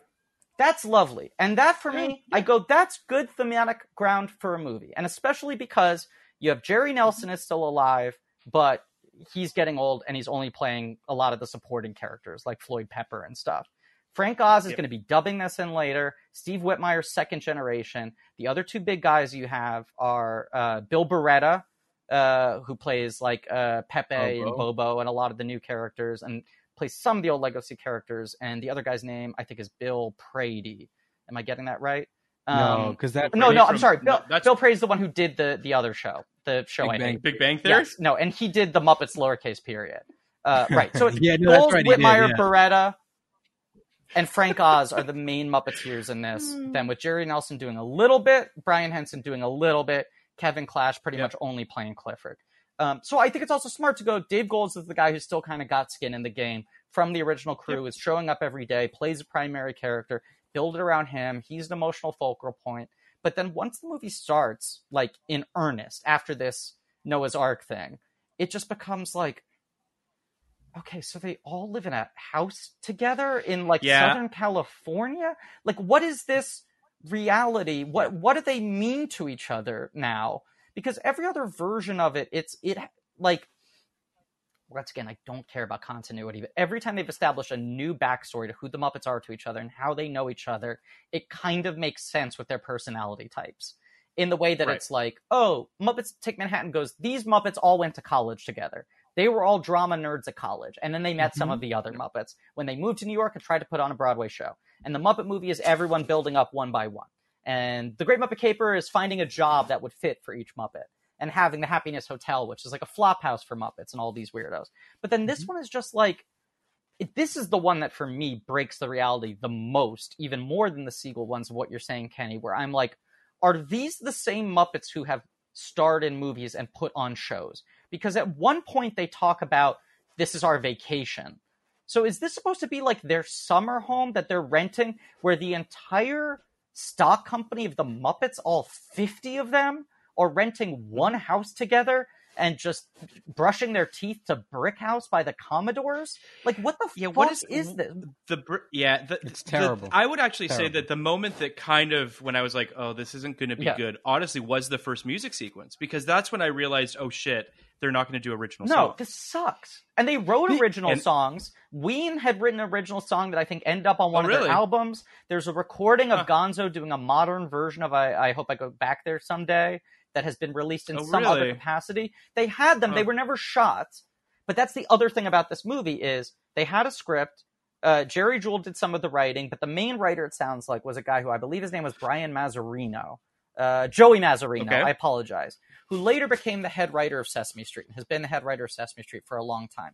At this point, he had done a lot of stuff with the Muppets, but he was also kind of like a hot new writer in town and had been selling spec scripts and working for different studios and stuff. And so he had done stuff with Sony. He'd done stuff with the Muppets. They said, you'd be a good fit for this. After this pitch, the Dave Goelz pitch of we answer the Gonzo question. Is Gonzo an alien? So he said he wrote a lot of the script. There's an interview with him from Tough Pigs, which is like the best adult Muppet fan site. They did a long interview with him, maybe 2005, where he goes into the making of all this. And he said that he wrote the whole script. He was pretty proud of it.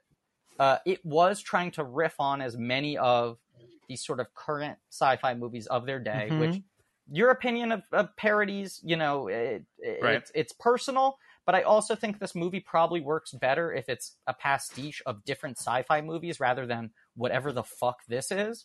But he said pointedly his movie was about the fact that the alien thing was a red herring.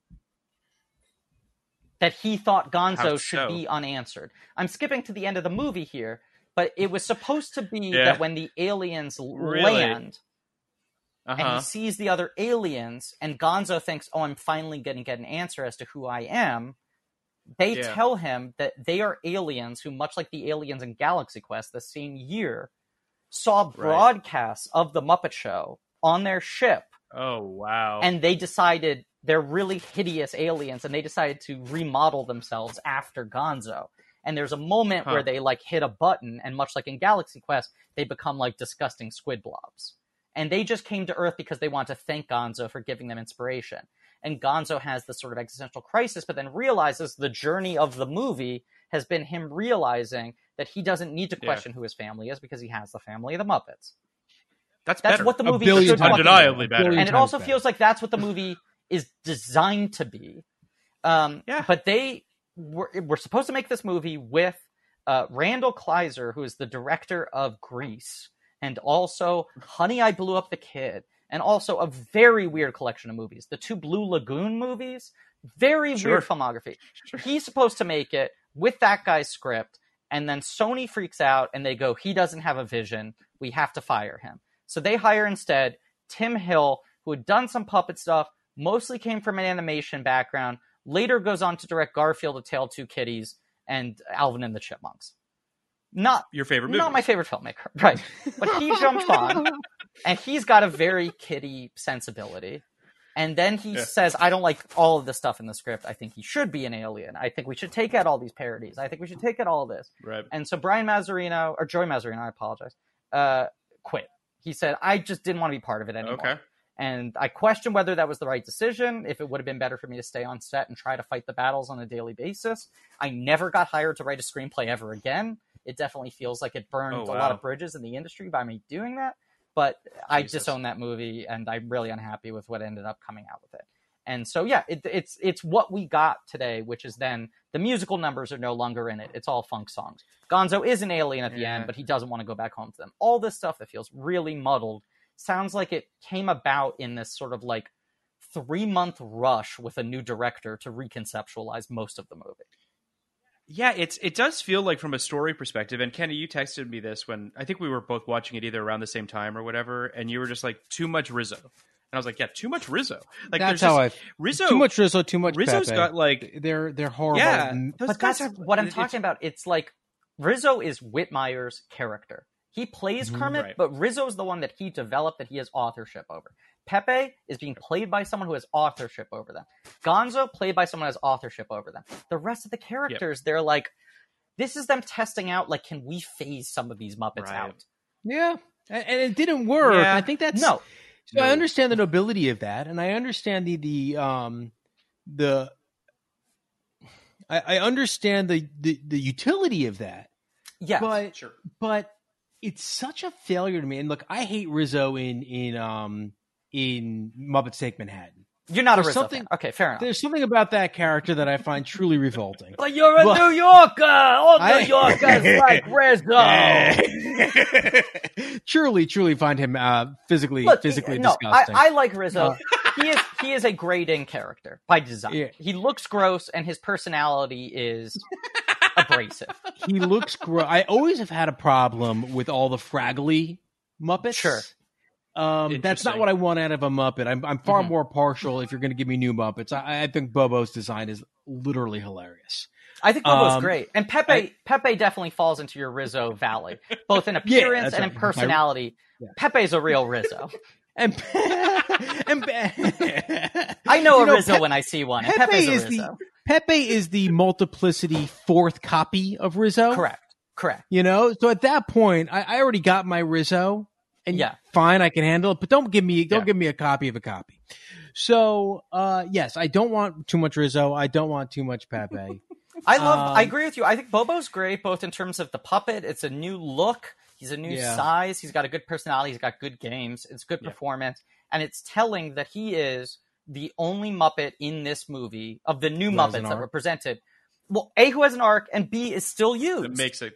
He's still used. I mean, he's in the sequel movies. He's in, like, they still consider him. Pepe gets used very sparingly. I think he has one line in Muppets Most Wanted and appears in the crowd scene. I mean, Rizzo is not in the sequel movies really at all. He's in Muppets Most Wanted again for like a millisecond. But yeah, Bobo they hold on to because Bobo plays. Bobo works. Yeah. I will say this though. Pepe is in a lot of the reviews. Critics really liked Pepe. Pepe seemed to be the one who popped for Absolutely. them. Pepe had a big summer, and when they sell to the German company, they front load Pepe for a number of years after this. I mean, this is the dark ages of the Muppets, but Pepe becomes the spokesperson for Long John Silver's. So Pepe is part of a national advertising campaign. That's insane.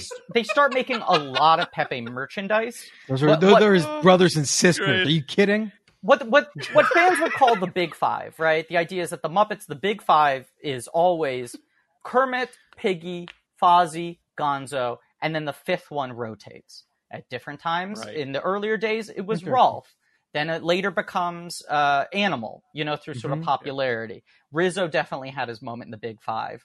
At the period you're talking about in the early 90s, post Muppets Take Manhattan. Yeah, and then after this, they were like Pepe's Big Five. Pepe was part of everything they fucking did. If the Muppets made any appearance on anything, Pepe was part of it. They made a couple Christmas specials. Pepe was part of it. They did Muppet Wizard of Oz. Pepe was Toto. Like Pepe, they were just so ready to make. Pepe was their Taylor Kitsch. They were front loading him. They were so confident it was going to happen. But what's interesting is, yes, at the time, I remember seeing this movie in theaters, and the screening I went to, audiences went ballistic over Pepe. And the reviews said, Pepe is the only one who's funny. Like, he came out of this as the only one that people were laughing at. And I don't think it holds up terribly well today. But at the time, it was like, this guy feels a little fresh. This is something new. But is Pepe not just those weird little aliens in Men in Black in the kitchen? Isn't that the same? Very similar. Yes. Like they sound the same. They've got very similar mannerisms. Now, I think it's parallel thinking because Muppets Tonight, I believe, is 96 or 97, right around the same time as Men in Black. Is 97. Yeah, but Pepe was originally, if I could go into this for half a second. Please. Bobo was Bobo. He was the character he is, the security guard character. That's how he was used on Muppets Tonight. It would be the bit of when the celebrities came to the studio to record their episode, to film. Bobo would be the security guard who checked them in, and it was easily starstruck and easily confused. And a big softie. Seymour and Pepe were like bellboys? Or they were like ushers? They had little like usher outfits. I haven't seen the show in a while because it's still never been released on DVD, never put on Disney+. But it was two characters. They were a comedy team. It was Seymour and Pepe. And Seymour had what happened to Seymour? Gone! Erased! this is important, I think, is that like It is, Pepe it is, was yeah. very much designed as part of a 2-person act. You know, it was like Pepe Seymour was like, he was a big elephant and he had a really cartoony voice, and they would have a song and dance. They would have a song they would do together. And it was like the little guy and the big guy, and the one guy's positive and the other guy's sarcastic and whatever. It's a Laurel and Hardy bit. Right. And then they threw Seymour in the fucking trash, and they went like, Pepe's a star. And it's very bizarre, especially as you said, in a movie that already is foregrounding Rizzo so much. After the last two movies foregrounded Rizzo so much. I mean, both Muppets Treasure Island and Muppet Christmas Carol make Gonzo and Rizzo a team. They are a team. So Rizzo has become very prominent now in all this stuff. And in Muppets Tonight, he's very prominent. And then you're going like, we're going to extract Pepe from his own 2-person team and just kind of make him another Rizzo, but without the closeness to any other character. It felt very, I mean, as you said, the tone is very similar. Their look is very similar. It just feels like they're doubling down on something that's just unnecessary. Little, but I also think that just, and yes. you know, not to, you know, not to beat a dead horse, but it does feel like, you know, by going all in on Gonzo, by going all in on this storyline, it's really sort of set them adrift, right? And they don't, so, and the whole thing really feels just very sort of misguided and kind of all over the place. So it doesn't shock me that they're kind of reaching for whatever they can reach for in the hopes that it'll bring some sort of cohesion to it. I mean, early in the film, you got basically Gonzo turning to Kermit and saying like, I'm tired of being a whatever. I'm tired of feeling like this.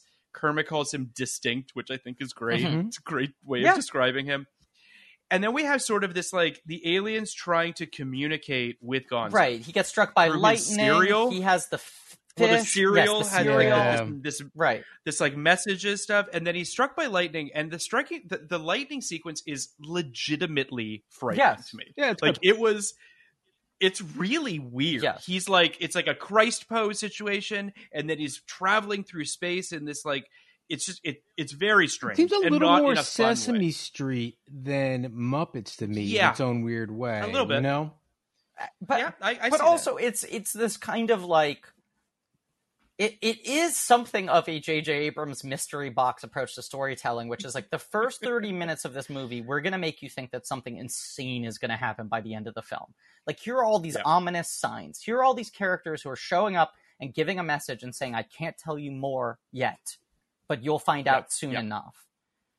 And then the movie really kind of just like stalls. It taxis for a majority of its runtime. It does. I mean, you've got it's just a lot of treading water in storylines like Miss Piggy. So Gonzo's lured to a news station, which he thinks is a message from space, and Miss Piggy's working there, and she's trying to become a newscaster and to steal Andy McDowell's spotlight. Right, Miss Piggy just wants to be a local newswoman. It does for what reason? I mean, I don't beneath know. her. Right. It is. And then you've got Josh Charles showing up in this Men in Black sort of parody thing. I don't know how I feel about Josh Charles punching the hell out of Miss Piggy. Even if she does win the fight, it's not a great look. But a lot of that stuff feels for me like this is very much a childish movie, but they're finding these couple of moments where they're like, can we push things 2 degrees so that like parents in the audience are like, whoa, this movie is like a little bit fucked up. I will second that, Phil. I thought I was a little fucked up seeing the sweetest man in Hollywood, Josh Charles, very strange, beat the shit out of America's sweetheart, who is made of felt and a woman and a pig. It's also one of those things where, like, Piggy always has been a fighter. She always does karate. She's a fighter. There are always fight scenes. But it's one of those things where it's like, you can't punch back. No one lays a glove on her. That's can't. always Piggy's thing. And that's what I was going to ask you about. The second anyone punches her. Yeah. That's what I was going to ask you about the Andy McDowell fight, because I can't remember. And look, my knowledge of the Muppets is basically the 3 movies, a lot of the Muppet Show, and Muppet Babies and things along that lines. I cannot remember Miss Piggy ever losing a fight, and she definitively loses of all people to Andy McDowell. I don't think she's ever lost a fight before this movie, and she takes 2 big L's. No, she beats Josh Charles. Eventually, but she he loses hits him. to Andy McDowell. Yeah. Yeah. So can I ask? This is a bigger question, which this will hit a good chunk of the plot. Okay. The cameos in this movie, So bizarre. I want to bring this up next. Great. Okay. Great. Yes. What is going on with the cameos in this movie? So I did. My favorite place in New York City used to be a bar called Videology, where they had an incredible movie trivia night, which is the only reason I have a podcast now. Came out of that, but they would let someone host a guest round every week, and I did a guest round on Muppet movies, and I tried to do one question for each movie. And my question for Muppets from Space, which I think maybe no one got right, was like, which of these cameos is not in Muppets from Space? I guess some people got it right. It was multiple choices. Some people got it right, but it was amazing disproportionately how few people got it right. Because I put in David Duchovny, and I was like, if you haven't seen this movie and you hear the title Muppets from Space and you know it's from 1999, it's safe to assume that's the kind of thing that would make sense for the Muppets to do. To have a scene where David Duchovny and or Gillian Anderson show up, right? Mm-hmm. And instead, I was like, no, the other three options are Rob Schneider, Hollywood Hogan, and F. Murray Abraham. And then you add on Josh Charles, Andy McDowell, Ray Liotta, Kathy Griffin. It's a very bizarre grouping Katie of people. Holmes, Josh Jackson. Katie Holmes, Joshua Jackson. Characters. Right. Playing like, Pacey and Joey. They exist in the same universe. I know. They're in the same They universe. talk about Dawson not Dawson's being Creek. there. Like, they clearly wrote a cameo around the fact that they were hoping they would get James Vanderbeek. Yeah. So instead, they have the other two actors talk about the fact that James Vanderbeek isn't in the movie, essentially. And by the way, they were the ones who were slumming at that point. I know, it's crazy. Yeah. It's also so they shot it on the same soundstage, which is why they just basically knocked on their door and was like, "Hey, will you fucking show up for 5 minutes?" But it is like says, no way. That's like a grouping of people who are at very different stages in their career. Yes. The different ways in which they use those people, even in terms of how they present them. Like someone like Josh Charles, you're like, is the audience seeing a Muppet movie in 1999 going to recognize Josh Charles with sunglasses over his face as a cameo, or is that just an actor being cast in a role? Like, is that supposed to be in the tradition of Muppet cameos, or is that just a day player? You know? I think that these cameos really speak to how much of the shine was off the Muppets at this point, right? Yes. Because these are the people that are like, yeah, sure, I'll do a day on the Muppet movie, right? And all of it just screams sort of it's kind of sad.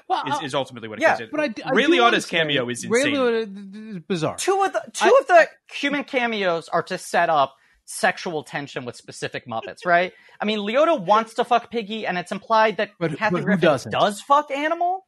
Yeah, I think she does. But I think part of the charm of the Muppet movies, at least the first three, is that the cameos are never the biggest stars in the world. They're always kind of just the biggest stars at that moment. Well, and also they're people who fit into the Muppet universe. Yeah, they're always a little like Steve Martin and Elliot Gould, even though they were big stars at that moment, they fit. Yeah. They're very Steve McQueen being in a Muppet movie would have been jarring, but Gould and Martin fit. But also Milton Berle and Bob Hope and like Orson Welles even Edgar fits. Bergen, Orson Welles. Yeah, there's something. These are all there's something about people who have a tie, whether it is an actual tie or a spiritual tie. Yes, to, absolutely correct. To a different kind of comedy, really. Right. But as you said, like you have a bunch of cameos in which people are just playing characters, and then you have like two big stars playing the same characters they play on a TV show, establishing that TV show now exists in the same universe as this movie. And then you have Hollywood Hogan credited with his name at that time. Like, not Hulk Hogan, but Hollywood Hogan, because this was his fucking WCW heel turn. Happy to dive into this one if you'd like me to. But he comes on screen and addresses the camera and essentially explains what his narrative is in wrestling at that time. Like, the movie breaks for a moment in order for him to continue his rebranding tour of, I'm a bad guy now. watch it's WCW. Extremely fucking weird. Weird. Because I'm going to do a quick Hulk Hogan please. deep dive. Yeah. It'll be a shallow dive. The Hulk Hogan thing, Griffin, I'm amazed you know as much as you know on this. My brother was a big WCW kid at the time. All right. So basically, Hulk Hogan spent his entire career in WWF as a good guy, the goodest of all good guys. Yeah. He goes to WCW. His good guy act is not playing that well in Atlanta, where WCW is based. Now, it's a national company, but it's basically a southern regional company that hates WWF. And they think he is coming to steal their guy's spot. So the fans reject him. And as they a don't hero. want the sloppy seconds from the league that they already weren't following. Right. So good for everybody in this situation, from Hogan to Ted Turner to everybody, to read the writing on the walls and say, you know what, he's a bad guy here. We're going to make him a bad guy in real life. And they lean into the fact that he came from up north and that he had been in these Hollywood movies, and that, like, you know, Hulk Hogan before The Rock was as big as wrestlers got. So he had these Hollywood friends. He looks like he does in this movie with his, what's that? He's a coastal elite. He's a coastal, he is. He's a latte liberal. Yeah. Well, actually, he's not, but he is a coastal elite. Yeah. He dyes his beard black, starts calling himself Hollywood Hogan, forms this bad guy group called the NWO, legitimately the coolest thing wrestling has ever done in America. Front to back, that I can go for a while, and Phil, we will, because it happened around 1999. But the thing about this cameo that's so super weird is no art form in the world protects their reality more than wrestling. Yes. Forget Hollywood Hogan. The Undertaker, an undead zombie mortician, goes on Jay Leno as The Undertaker and tries to present the reality of wrestling as his reality in the real world. You don't break kayfabe. You do not break kayfabe. That's right. Hulk Hogan broke kayfabe in Muppets from Space. Which is to talk about the way he was rebranded. Yes, like, to say I'm a bad guy now. Yeah. Yeah. All right. So shortly thereafter, this Rizzo and Gonzo are kidnapped and put into like a rat tree. Right, because Gonzo is facility. forced to make a bunch of messages. He mows the lawn and he goes on the talk show. He's trying to communicate to them. But talking about the sort of lack of narrative propulsion in this movie, the premise is essentially Gonzo is told that the aliens are going to arrive in a couple of days. And then the movie has to tread water until the aliens arrive. The only thing that fucking matters. Worst setting the Muppets have ever been in. Can we talk about that for a second? Building. Yes, it's the awful. Well, it's first of all, it is visually. It's also kind of fucked and scary because it's about doing like surgeries and medical research on rats and these characters that we love. I mean, no joke. We get like, hey, whatever. All right, but we're like seconds away from Gonzo being cut open by that doctor. Right, and here's another like universe-shattering thing. Not that I really care, but that character is Dr. Phil Von Neuter, who is played by Brian Henson, and Dr. Phil Von Neuter was a regular on Muppets Tonight. It was sort of the attempt to make a new version of Muppet Labs. Bunsen, Honeydew, and Beaker were still there, but they were trying to refresh everything. So it was, instead of it being a science lab, it's like a mad scientist, and he does these things. And it was Dr. Phil Von Neuter, and he had a hunchback named Lurch. And then this movie is saying, like, this isn't the Muppets playing roles in a movie. This is ostensibly the real lives of the actors, the Muppets, who have starred in things we know. But then also, this guy who they used to be on a TV show with is now just a villain who they seemingly don't know, who's about to lobotomize them. I want to say one thing. It's a bit of a callback. This is much worse than the Jason Segel Muppets. So I don't want anyone to think like both of those. Yeah. This is, I actually like them too. Yes. But you're saying, yes. This is far and away I like them too in their own way. I think they're kind of lovely. I think the Jason Segel one, if you can kind of like distill the heart of that movie into like something you can drink, it would taste good. Yeah. But this movie is a disaster. Yeah. It's a disaster on every level, and particularly from the reality of the world perspective. At this point, we do get a cameo that I think actually works, which is David Arquette. Oh right, David Arquette shows up. Another former WCW champion. but Yeah. but he feels like he belongs. He in knows a he's in a movie Muppet to movie. me. He seems like the He one gets guy it. in this who is doing it because he's like, I've always wanted to be in a Muppet movie. It feels that Yes. way. It feels that way. So we have that whole thing in the. It's basically just it's kind of a heist movie at this point because they need to bust out Right, Gonzo. in order Gonzo to and get him Rizzo to are the- held in this lab by, of course, America's favorite actor, Jeffrey Right. Tambor. And Right. also his henchman, Bobo. And there's this whole like kind of Great Escapey kind of component to it, which is like trying to bust Yeah. out. There's like a Shawshank Redemption kind of illusion at one Right. point when Rizzo reels behind a poster that he's like dug away out or whatever. Like the rat stuff just doesn't totally work, but I don't But know.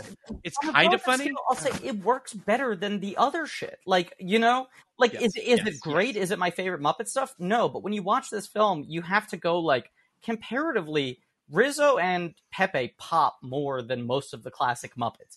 Even if you're like too much of this, anytime they cut back to like, there's that moment where they cut back to all the Muppets in the Electric Mayhem bus, and they're like, "We're going to save Gonzo," and just you're like, none of these characters have any life in them anymore. They Yeah. have nothing to do in this movie. They're just in a bus saying, "Don't worry, eventually we'll get there and resolve the plot of this movie."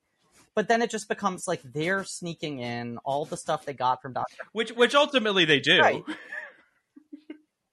But it's like a lot of Yeah, I mean, ultimately we get to sort of this like, yeah, it doesn't. Once we get to this like rave party waiting for the aliens bit, which I don't know, it sort of reminded me of like a Burning Man thing. Right, it's like the idea is because he did that news broadcast, then everyone else believes that aliens are real and they want to be there to see the aliens. That's Yeah, I that guess was what we're like, supposed to believe. in Independence Day. You know, Right. when the LA one that was in a nondescript building, I still don't know what building they blew up. When but all as the Phil people are said- on the top waiting for them. As Phil said, like in that, it's very much like this like hippie, like peace and love flower child thing. And in this, it's Yeah. very much like you're right. It feels like a PG like Bonnaroo. Like it feels like right. Like It sort of feels like in yeah, it sort of feels like in Contact when all those people show up thinking that the aliens are gonna, and there's like a party out in the desert sort of situation. Again, I understand, like, if this is a remnant of a draft where the movie was more pointedly parodying different modern sci-fi movies. And Joey Mazzarano said in, like, Contact was one of the things he was riffing on in his script. It was Contact, it was Men in Black, it was Independence Day. Right. You see the pieces of that. There's the scene where Commissioner Gordon, the original Commissioner Gordon, Pat Hingle, comes back in on Jeffrey Tambor, and he's trying to show proof that he has an alien because everyone's laughed at him his entire life, and his storyline is that he needs to prove that aliens are real, so he no longer feels like a loser. But they do the direct parody of the Independence Day scene, which in this movie, as it currently stands, sticks out very weirdly because the rest of the movie is not doing direct parody, and their only parody that still exists is of the most harrowing scene in a different movie. You know? Yeah, it's. I mean, it really is That just and in the end was still Close Encounters, but I feel like yes, I feel like they do that in almost every movie where aliens come around now. Yeah. So yeah. So this movie sucks, but we'd like to talk about our things that we do like. And Griffin, I mentioned that we would do our top 5 Muppets. Well, I want don't to know ask if you Griffin were- one question before Phil, and I think you know where Okay, I'm please. going. Yeah, on you go. this. Yeah, and then I want to give maybe. 5 seconds to the ending. But what's your question? Yeah, please. I want to know. Well, I don't actually usually ask questions straight up. I give you my opinion first. So my opinion is Gonzo is a problematic character. Oh And God! I can't get over the fact that he has a harem of essentially mute chicken girlfriends. Yeah. Talk to me about that. Look, it's hard to talk about. I think this is. I'm glad you brought this up because I mean this gets to a bigger point. There is a domestication of Gonzo that has made his character less and less functional over time. Gonzo used to be so deeply, thoroughly weird. I mean, the bit was he'd be backstage and he'd be going, "It's great, I'm gonna do this," and it would just make zero sense. And then he would eat a tire while sliding down like a flaming hope, with a zip line with his nose, and then the chicken stuff. And the thing was just like, this guy is on another fucking wavelength, and that worked. And over time, they have made Gonzo more and more into just your wacky uncle, which I think is where the character really starts to fail. Because he just becomes a guy who wears loud ties, you know? Like, he stopped being a performer in the same sense. The Daredevil angle to him. I mean, there was this thing where he was like part Evel Knievel, but also part Frank Zappa. And that's where he really worked, where you're like, it's this weird like performance art thing. There's this weird level of like physical suffering to all his acts, but also he thinks himself as being a very highbrow artist. He's going to set all of his acts to classical music and things like that. And so then the chickens work as part of that because it's just like everything about this guy is just like a 10 on the crazy scale. Like everything's shooting in a different direction. When you make him a guy who wears like a black and white checkered suit and a tie that has chili peppers on it, and a little like which it becomes by the 90s, then it's just like, this guy just sucks. Like, this is like the middle manager at the office you hate. This is the uncle you get to sit next to, at like Rosh Hashanah. Like, this guy blows. And then the chicken stuff, once he starts acting a little bit more like a normal human being, but just a little goofy, then the chicken stuff becomes upsetting to me. Because then it's like, he's actually at a different mental level than the chickens. Whereas in the earlier stages of the character, it felt like, well, this guy makes more sense with a chicken than he does with anything else, Yeah. Now he's a little too high. Exactly right. Right. And so I agree with it's that. the same thing with this, and it's why I think there's a kernel of a good idea in the premise that the opening gets to, of just like, get back to hashtag keep Gonzo weird. Make Gonzo weird again, Which this thing very quickly like veers off from. There are a couple moments, like individual, like short moments, where this isn't even, I think, it's just an end result of what is meant to be a visual gag. But when he's in that trance, like post-zapping, and he's on the lawnmower, and his eyes are totally bugged out, his pupils are tiny, it's supposed to be oh, he's having some sort of like seizure or something. But I'm like, this feels like chaotic good in the way that Gonzo should. And then the rest of it, it's a lot of him making like shitty jokes to Jeffrey Tambor, like in a way that doesn't fucking matter. And you also go like, does he need to be like fucking apprehended? Does he need to be tested? Can this movie not be, if this is the premise you want, and if the end point is he's going to stay with the Muppets, because they shouldn't be his family, right? And I'll get to this in a second, but they shouldn't be his family and he should stay on Earth. Would it not make more sense that this movie is, and this is very classic Muppet movie, Act 1, first 10, 15 minutes, what we've talked about, when he gets the zap, when he goes up to space, they tell him, Gonzo, you need to meet us here in 2 days. And they go, there? That's blank, blank miles away. How can we ever get there? And then he goes back to Earth, and the movie is the Muppets, with Gonzo included, in the bus, on the road trip, trying to get to the place. So that the movie remains about Gonzo's relationship to these other Muppets, which is what they're trying to make it about. Because at the end, whether it was the intended script where it turns out that he's not an alien, or the current script where it turns out that he is an alien, but he decides to stay at home with the Muppets, this movie has to reassert why he cares more about the Muppets. And it fails to do that because he's separate for most of the running time. They save him, they go through the trouble of saving him, but he barely communicates with most of the characters for most of this movie. It doesn't feel like he has a strong emotional connection to most of them. And the big ones, as we said, like Fozzie, Kermit, Miss Piggy, are kind of like just sort of side fluff in this movie. Same with Animal. Like, it's really just him and Rizzo. And I do think it's like, I like the idea of this movie winding up to a point that there is no answer. Like, Gonzo has to accept that who he is a whatever. He doesn't need an explanation. He's known who he is. He's been a Muppet for fucking 30 years. He's starred in a bunch of movies. He's been on all these TV shows. He knows his role. Like, that's the lesson he should be learning. And instead, it's this thing of like, they fucking land in the ship. which is maybe the only visual I really like in the movie. I think the actual model of the ship is good. There's a good 1999 the model's days cool. of miniatures kind of extended sequence of the ship. Yeah. Sure, The ship opens up and they're shitty fucking like Muppet Funkadelic, and they do God, what song did they do? Oh, what's the song? It's Celebrate.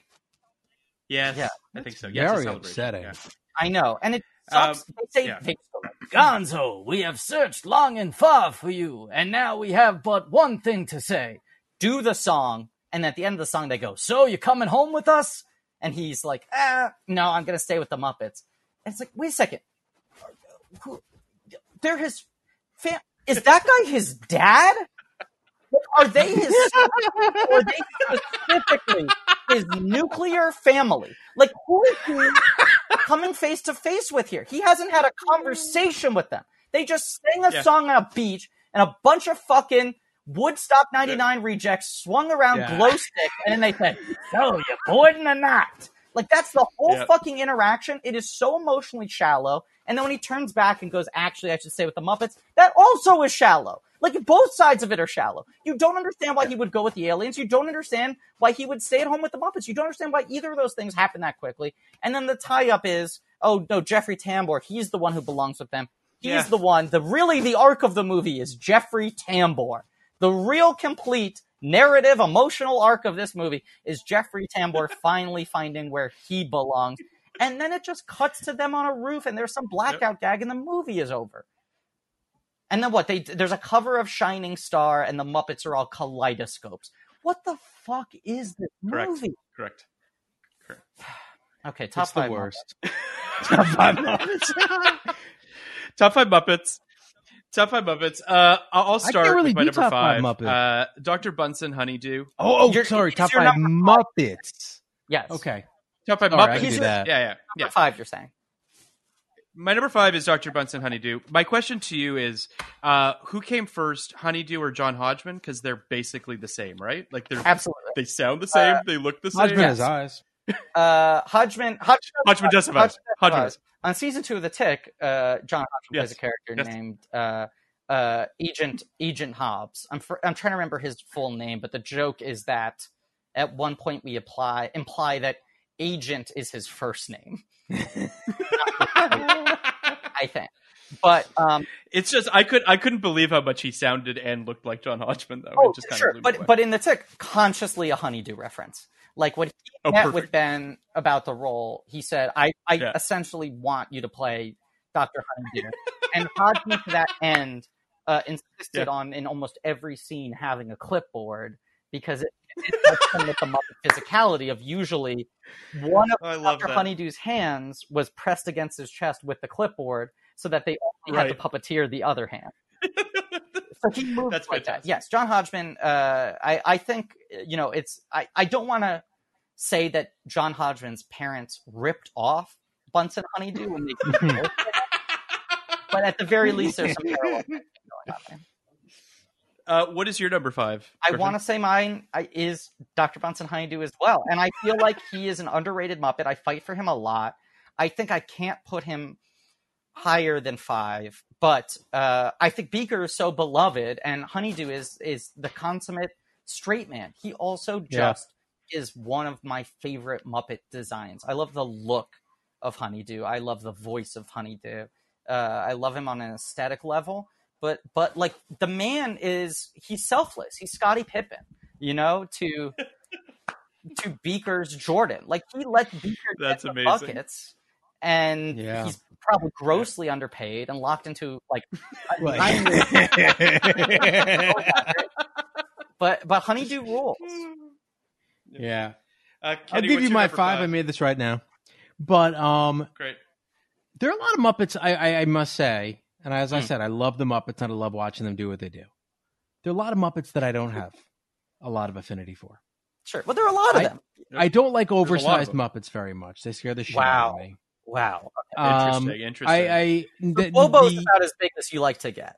Well, the Sesame Street characters notwithstanding. I love them on Sesame Street. Yes. Sure. But I'm within Muppets universe proper, you would say that Bobo being smaller than a human man, right, but not Jack size. If you go above human size, you dislike. You're counting out your Sweetums, your Thogs. Yeah, Sweetums for sure is it'll take a lot. You're already at a disadvantage. That said, I love Snuffleupagus.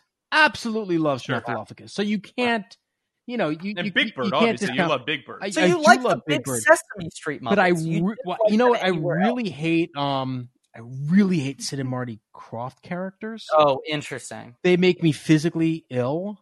And you said you just like Fraggle Rock, and Fraggle Rock has a lot of that size stuff. I'm okay with Fraggle Rock, the show, but because I don't mind that being the aesthetic of the world, but the Fraggly characters within this world, I guess I'm a bit sizist when it comes to the Muppets. No, but I guess the Fraggles are small. The characters I would assume you would hate are I'm forgetting their names now. The Gorgs, like the big giants. Yeah, like the Morlocks. Fraggles. Yeah.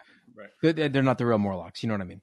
So, what's your number all 5? of mine fall within the the classic Muppet size. Sure. Yes. Correct. I love Rolf. I love his Rolf's sincerity. your number 5. Classic. Rolf. And I love his. He's the first proper Muppet. He was Jim Henson's first breakout character, even before. Oh, really? And I love his sincerity. I love he's got a dignity to him.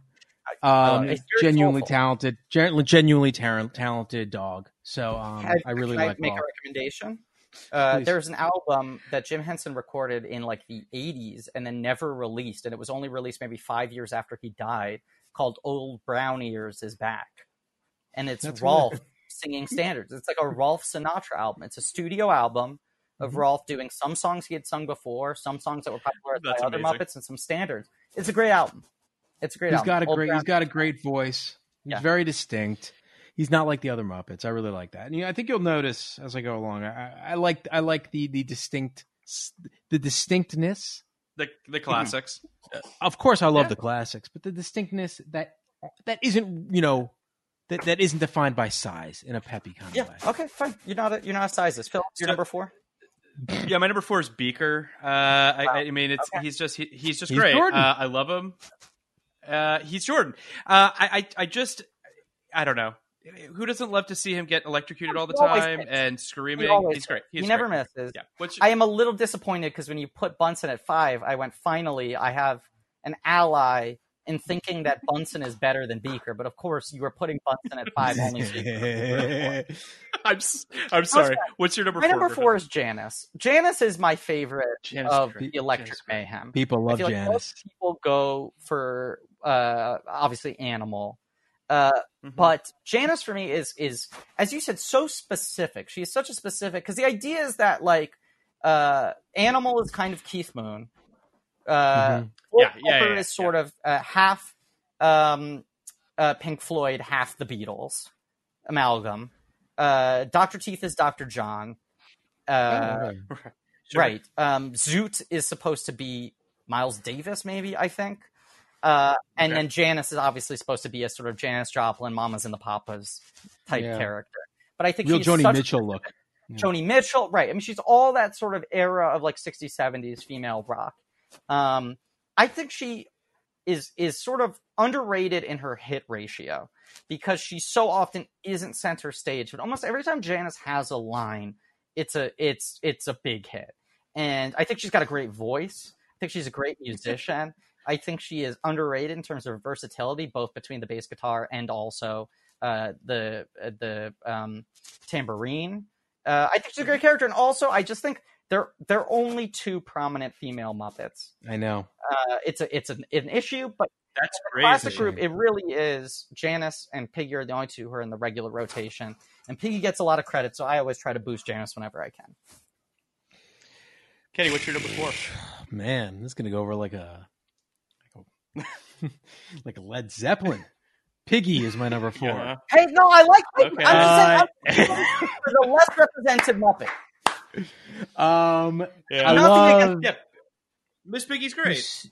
For someone who is always kind of playing in this narrow kind of range, she's so versatile.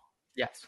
Like there's just something about her where she just you can put her Now this might be part of the Muppets problem of only having 2 female characters and really only having one who's part of the ensemble, right? Right. Janice Peggy doesn't. do a lot. Peggy has Janice to fill doesn't a play lot of characters. Janice is chilling out in the band with Kevin Eubanks. She's got a good vibe. Janice just has a good vibe. Yeah. Janice herself great. She's great. But Piggy can do so much, and Piggy needs to do so much, but she can do so much. She pulls it all talk about off. range. Talk about range. Piggy does it all. Yeah, she does it all. My number 3 is Fozzie. I mean, I think that, and I mentioned this to Kenny. We were texting about this. Fozzie to me really encapsulates.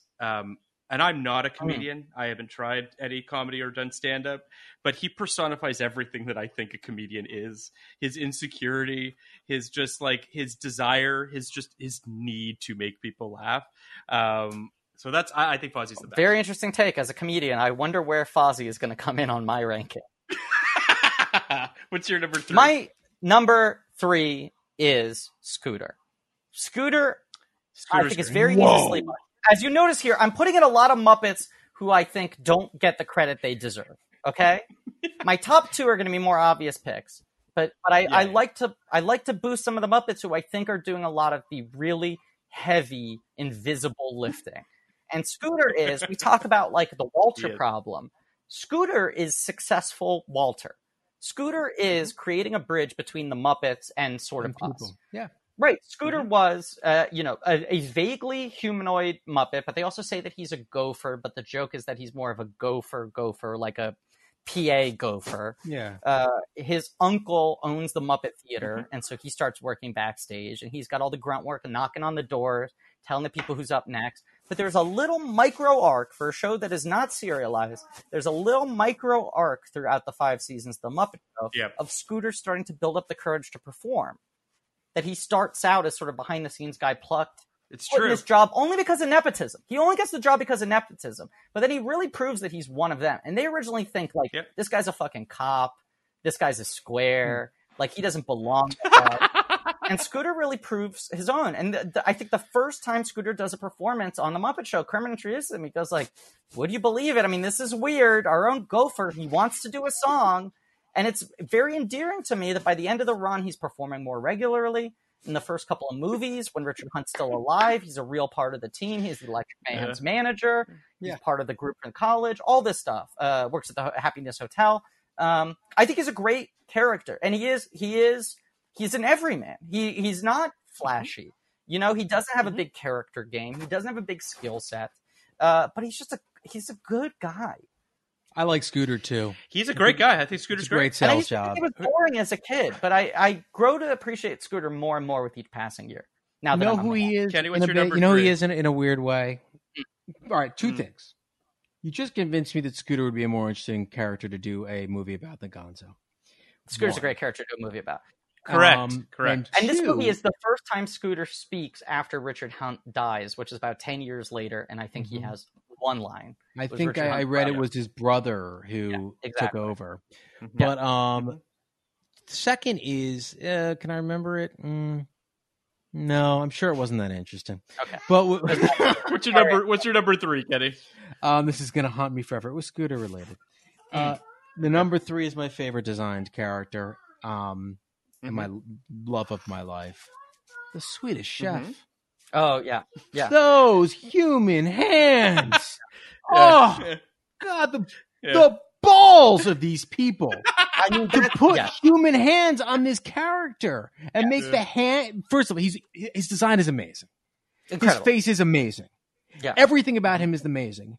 And then to say, we're gonna make these human hands the focus of this character. I could watch that motherfucker cook all day. I don't know. I usually have it here on my desk, a Swedish Chef action figure, but instead I have all the pieces that come with them. I have a chicken here, and a pot with the Swedish Chef is in it. Yeah. If the Swedish Chef was my first favorite Muppets character, the Swedish Chef is who my family did bits about when we were growing up. We did the Swedish Chef voice. Sure. He has a real place in my heart, and if it weren't for the brilliance of kind of the core too. Yeah. And I'll say this: I know I was saying that Phil Von Neuter was trying to replace Muppet Labs. He was also trying to replace Swedish Chef. Because I don't know if you noticed, Phil Von Neuter's a similar puppet where it's like fingers in gloves. Right. He's wearing felt over the hands because he needs to be green or yellow or whatever he is. But I didn't notice that, but it upsets me. Puppet movement. Yeah. Mm-hmm. Yeah. So my number 2 is actually my favorite, I think, aesthetic design puppet. Animal's my number 2. Or as what I can only assume is what a young Ben Hosley was like. Was I think pretty close. I mean, yeah. Feels like that. It's pretty close. He just, I love the simplicity of Animal. He's just, I love the id that he is. Yes. That he's just rampant chaos. I also loved the Tasmanian Devil when I was a kid too. Like, I just love sort of an agent of chaos. That's what my brother was. My brother was like a very physically active, antsy kid, and he was always drawn to Animal, Tasmanian Devil, whoever that agent of chaos character was. Yeah, it's just great. And I also, I mentioned Ben because when I watched the Muppet movie again for the first time and Animal gets big in the Muppet movie, I was just like, this must have just been Ben's favorite, Ben Hosley's favorite thing ever. It's just Animal getting big. I have a lot of respect for I love Animal. him. I think Animal's very true to himself. He is, and I love just the style of like his hair. I think he's the best. But I'm trying to get what's this your quote here. I'm sorry. No, I might be paraphrasing this, but Frank Oz says that Animal is pure id with everything removed other than the desire for sleep, food, and sex. It's he says drum, sleep, food, sex, and pain. Look at that, because he's right over Griffin. We're on the Zoom, and Griffin shows the Muppets from Space as a background. So he is right Animal over his shoulder. Is prominent right over his shoulder. Look at that gorgeous character design. I know he has never run a comb through his hair once. It's beautiful. It's so good. Can I say another thing that I hate about this movie? They got Animal wearing like some fucking Billabong t-shirt the entire time. Yeah, it's he awful. Cares. Like he fucking would. Like he would ever wear a label. It's true. That's true too. Nope, not what he would wear. Not what he would wear. He would tear this thing to pieces. No.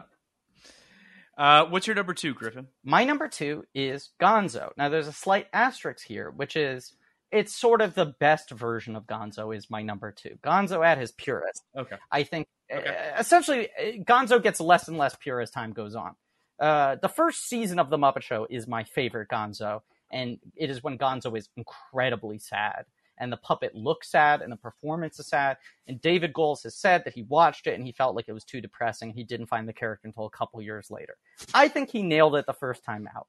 I think Gonzo remains good after that, but he has, as I was saying, gotten more and more domesticated as time has gone on. In theory, I should be right in the wheelhouse for this movie. I'm ready for a sort of Gonzo as emotional center story. But it's the wrong film, it's the wrong take, and they've lost their handle on the character. But I do love that he is just pure, unbridled creativity, love of performance. You know, he's like a true artist who does not even think about how the audience is going to receive what he's doing. He just follows his own whims, and it's pure bliss for him. And I do love the whateverness of him. It's one of the reasons I don't like this movie trying to solve it, is that I like the sort of, it's not even a metaphor, but the idea of just like, he is the type of person who just feels disconnected from all of humanity, you know? Sure. It is not like, you know, he doesn't have body dysmorphia. He doesn't have gender dysphoria. He is just like, he just doesn't feel like anyone else. Mm-hmm. And I think that's like a good angle to have in the Muppet universe because of how they relate to everything else around them. I agree with that. What do you got for number 2, Kenny? This movie up so badly. You could have done a great job, Griffin. One day you're going to get this franchise. This gig? Number 2, Fozzie Bear. We already talked about him, but he's great. Yeah. He's the best. I want to say one thing about Gonzo, which is I remember as a child being scared of Gonzo.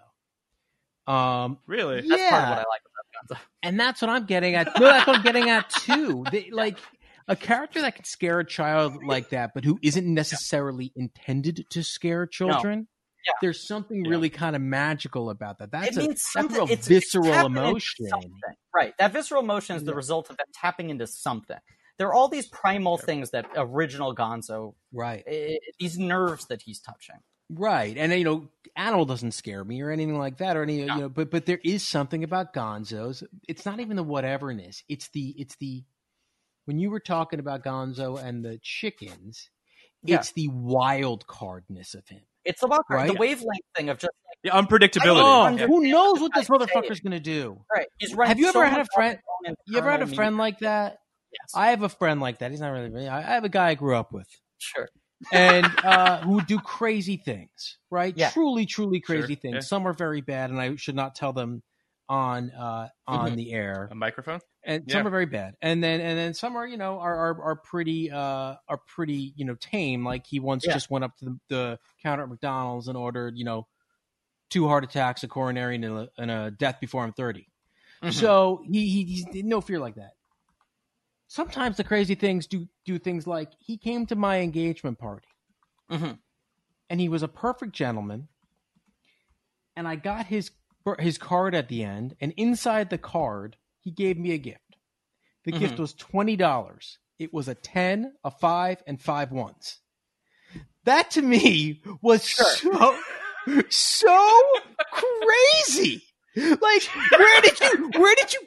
Like, it's lovely, it's sweet. You clearly put thought into this, but how did you come up with those denominations? But you're getting at a Gonzo thing too, which is like I want to underline. He is chaotic good. Right? That's what I'm saying about my friend. Yeah, destructive. Gonzo is very supportive. He is very genuine. He tries to be transparent. Like, one of the things I love about Gonzo is he's always trying to explain what he's doing or what he's thinking as if it's natural. It just doesn't make sense to us. There's nothing devious about him. There's nothing withholding about him. And this friend was also a bit of he wasn't a performer as in he was a guy on stage, but he was a guy who was a little odd. And he desperately wanted everybody to love him and think he's funny, and sometimes it manifests itself in really kind of dangerous ways, and sometimes in really kind of funny ways, and sometimes in really sweet ways. So I feel Gonzo. Fozzie reminds me kind of my dad, and he's not my dad. He's nothing like my dad, but there is this kind of like, you just want to like kind of give him a hug, and he just he wants your approval, and you know what? He's working so hard for it, he deserves it, and there's something very, very reassuring and comforting about Fozzie Bear. I agree with that. My number one is kind of, I hate to say it, but it feels obvious, but it is Kermit. And for me, so I mentioned this to Kenny. When I was a kid, I had a Kermit doll, I guess. He was probably about this big. I don't know. He wasn't that, but he was he was a stuffed animal, basically, version of him. And when I was younger, I would sleep with Kermit. And like Kermit just has this, I have such a calmness. When I look at Kermit, he just makes me feel better about the world. He just seems like a guy he's doing his best, and he's going to do the best he can to make the world a better place. And I you can't ask for anything. That's a great take. My number one is the Muppet I had a doll of that I would sleep with under my arm. And it's also, as you said, I think it is still to this day maybe the best depiction in any scripted media of how the comedian mind works and what makes them tick. And I would say Fozzie is single-handedly the reason I went into comedy. Like, Fozzie was the activator in comedy. I understood how jokes were told by watching The Muppet Show, where you hear him try to write bits, and then you see him perform them on stage, and then you see them go wrong, which makes you think about the construction of jokes and what is or isn't being communicated and how he fucked up the performance. And then you add on the jokes on top of that, Statler and Waldorf, like, bagging on him. Fozzie's like my North Star. He's like everything. Yeah, I think he's the best. He's fantastic. Kenny, what's your mine number is one? Kermit as well. And there's just he's great. He's great. I am very drawn to home run swings. Home run swings, and I think you know this, Phil, over the course of the podcast, but whether or not they go over the fence or they're just a wild strike, I love the idea of a home run swing, and I consider Kermit to be a home run swing, because to put such a reserved, observational and observant slyly funny, slyly sarcastic character, but totally competent at the center, and has that coach quality to him. But also, at his best, is always on the verge of a mental breakdown. As is, I think the idea at the end of the day is, right, he is a director. Right? Yes. He is a director. And the best directors are able to somehow push off that mental breakdown, which is inevitable when you're juggling what you have to juggle. Everyone on their own level and somehow just keep the chaos at bay, barely. Yep. Yeah. And that is such a bold home run swing to me. As wonderful and incredible as Bugs Bunny is, and he's incredible, a little fucking obvious, right? Just a little bit. And they nailed it. And don't get me wrong, they nailed it. Yeah. Bugs Bunny is the platonic ideal of the center of this kind of comedy troupe. More power to it. But he's not a leader. Kermit's a leader. To put an understated character in that, you know who he reminds me of in a weird way? Or I guess who reminds me of him is Jon Stewart on The Daily Show. Yeah. Like that you have all these crazy, wacky characters around him playing characters. They're all kind of doing bits and playing characters. And he is holding this whole thing together and being incredibly funny while doing it, but while always giving the shine to the other people. I think it's one of the reasons Kermit has not been able to connect after Henson died. And I generally like what Whitmire did with him for most of the run, and I like Matt Vogel, who's playing Kermit now. But the problem is that Kermit really was Henson's alter ego, and everything you're saying is those are the roles that Henson played in relation to everyone else who worked on the Muppets. Like that character, the reason why a character who in so many ways is kind of passive, is kind of neutral, is competent, isn't wacky, was that engaging was because it was so honest. It wasn't manufactured. Yeah. It was like Kermit was him speaking honestly to the audience. And for a guy who was famously somewhat reserved, even with his family, was not very open with his emotions, it felt like Kermit was the one time he was like fully letting loose everything he felt. It would probably be an uncomfortable thing for another puppeteer, another actor, to step into that role. Yeah. And try to embody it in the way you would need to embody that character to make it But work. Also, whoever's playing that role is not off stage embodying that role in the same way that Henson was. It was working on two levels. Like, the other characters were to Kermit what the other performers were to Jim Henson, and vice versa. And that's not going to be replicated again. No, and what happens because of what you're saying is he just turns into a boring, aimless, kind of bland character. And I think that's why, the choice of Kermit as your favorite Muppet seems like you don't really love the Muppets. But I don't think you would think this at all, Griffin, but just in general, I think it's that's the character I want. Kermit's the one who gets me. Kermit's the one who gets me excited.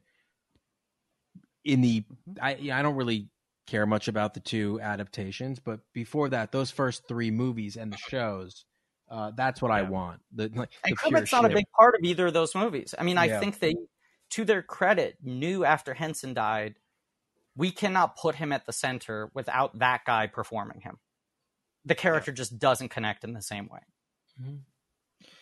So, are you cool to rate this movie, Griffin? I don't know if you remember our rating system, but I'll walk you through it real quick. But basically, Kenny and I didn't see this movie in 99, so you can give us your rating of it in 99, and then we'll give our ratings of it before the podcast and after the podcast, because speaking for myself, this podcast definitely changed my rating of this movie. Okay. So do you want to give your rating and say what you thought it was in 99? I'm trying 0 to 99, that is? From 0 to 99. I think in the year 1999, I probably would have given this movie like a 70 or a 72. I think I went into it debating whether or not I still want to see a Muppet movie. I laughed throughout most of it. I felt like this feels like it's still borderline cool for me to like, but it soured pretty quickly in my mind without even having to rewatch it. I Sure. think now I give this movie probably about a on a scale of 99. I think I would give it like a 21. and most of those points are for like individual micro moments, or just the movie having Muppets in it automatically is 10 points. You know? Like, that's an automatic 10 for me. So it's almost like they're getting a lot of those points just for writing their name on the SAT test. But I think it's a 20s movie for me. Maybe if it's a little higher, it's 25, 26, but it's in that range. Yeah. Let me go next, Phil. I would say go next because I haven't changed much, and I'm interested to hear how much you've changed and in what direction. Okay. I had it at a 24, which is a crushing disappointment. But I expected it to be bad. Like I think everyone knows that this is not. Doesn't have a good reputation. Yeah. No, it doesn't. And I do think it was worse than I thought it would be. There's almost no charm. And so many like truly dreading the rewatch. It was worse than I remember. Yeah. Yeah. Then I do wonder how much Jeffrey Tambor's recent behavior colors my opinion of him watching it. But in 1999, I thought he was scoring. In this movie, I said this is a breakout performance. I of course had not seen Larry Sanders Show before, so I said, "You won't believe this guy they discovered." I got this young buck here, and every line's a laugh. But yeah, watching this today, I found this performance very dull and humorless. And it's current opinions of him aside, I rewatched all of Larry Sanders this year, and Personal Life Be Damned, that's still a good performance.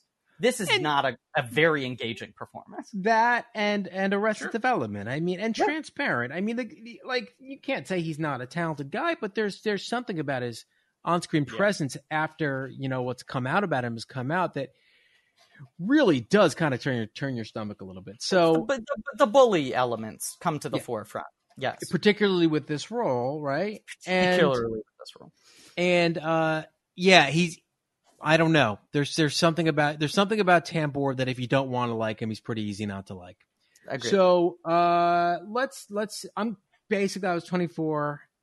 I got a little angrier at this movie than I expected, and when I get angry, you're giving it Jack Bauer. Yeah. I'm gonna go down to an 18.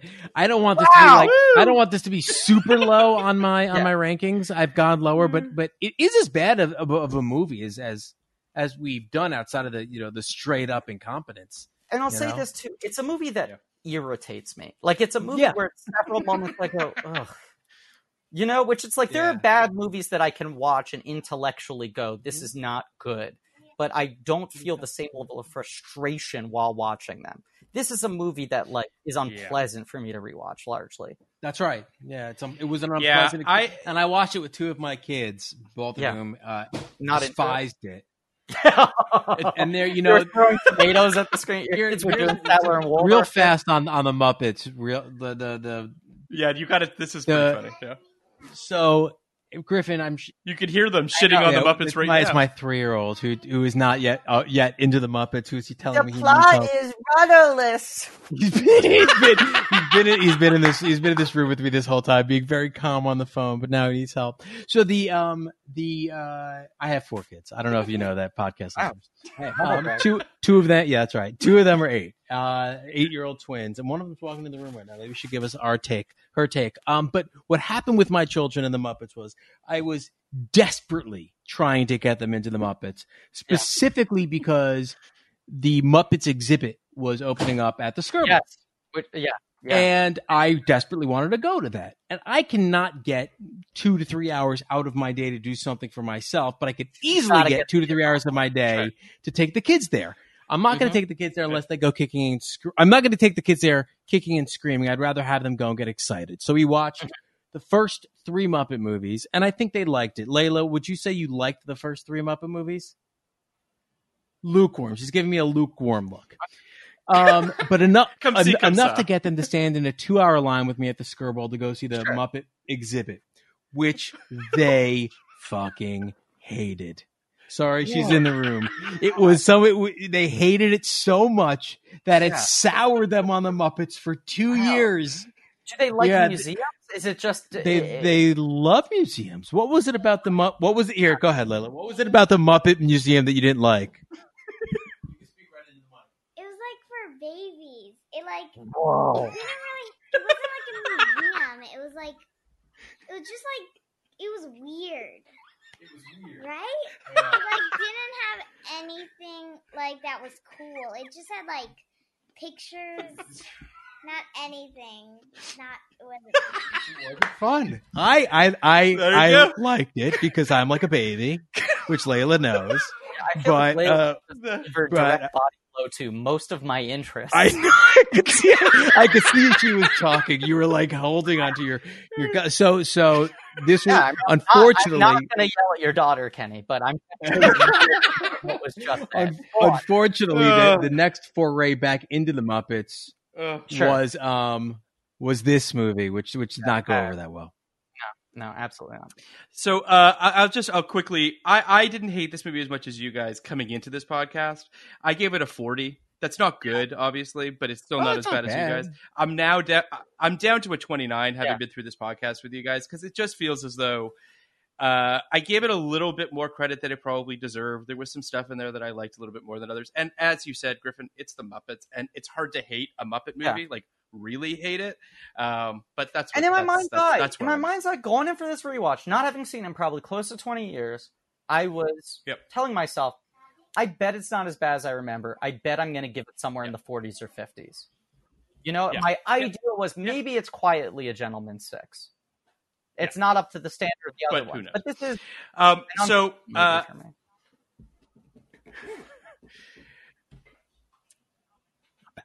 it's not a good movie. So I'll just two quick things before we let you go, Griffin. The first is you're going to come back and we're going to do another episode with you on what I believe is the most Griffin thing we could possibly do, which is a I guess you would say a supersized merchandise spotlight on the movie tie-in toys, and perhaps even some food. I want to talk some food tie-ins. This is and so some fast exciting. food tie-ins. Yeah, I'm really excited for this. So you're gonna come back and we're gonna record that episode. But what we're going to air next week, I also want to hear your thoughts on, which is we're doing an episode with Dana Schwartz. We're doing Election. Great Dana Schwartz. So that's one of my favorite movies. The great Dana Schwartz. 1999. I that's sort of where I want to sort of ask your thoughts on Election, and also B, like from 1 to 9. The great, is the Alexander Payne of it all too? Like, do you think he's a guy that you guys would ever do? I've thought about it, and I will say, I don't know why, but like week 1 of quarantine, I just dove headfirst into doing a little personal Payne marathon. I don't know what spurred it even, but I watched most of them over the course of a couple days. I really like him. I find him really interesting. I feel like I am one of the preeminent downsizing defenders in North America. You might be. I really go to the mat for that movie. You're a real Payniac? I hadn't really processed how much of a Payniac I think I am. There are a couple I've yet to revisit, but I saw Election about a year ago in a theater. It was playing here in New York City. And cool. I just think that's a perfect movie. And I think it's one of those movies that just inexplicably only ages better and better and better. Like, it's one of those films like RoboCop for me, where somehow every time you watch it, you go, well, now it's more relevant than ever. Yeah. I mean, it's crazy watching it now, how relevant it is. And then you watch it 5 years later and you're like, I mean, I thought it was relevant 5 years ago. The answer is that our society keeps on getting worse and worse. That's right. Yes. Well, I mean, after the 2016 election, the movie Election became just paramount, just this. And it's a Paramount picture. Pun. Yes. But I think it's a great movie. I think it's a perfect film. There'll be a burner for an episode. So I'm super Election is the highest movie I had that we'll be doing thus far. It was number 3 on my beginning of podcast list. I think it's either my 2 or 3. It's probably my 2. So it's a near perfect movie. I can't wait to crack open my Criterion, which I own but have not watched, specifically waiting for us to do it. I mean, it's I just rewatched actually the other day Pleasantville, which I really love and actually holds up incredibly well. And Reese Witherspoon in Pleasantville, into Cruel Intentions, into Election is just it's a murderer's row. It's a great trifecta. Paul Thomas Anderson, Reese Witherspoon's the business. Yeah. Yes. She's the business. She's great. I can't wait to talk about it. But again, Griffin, thank you for talking with us about Muppets for I don't even know how long we've talked about Muppets at this point. More than 2 hours. I just checked the time.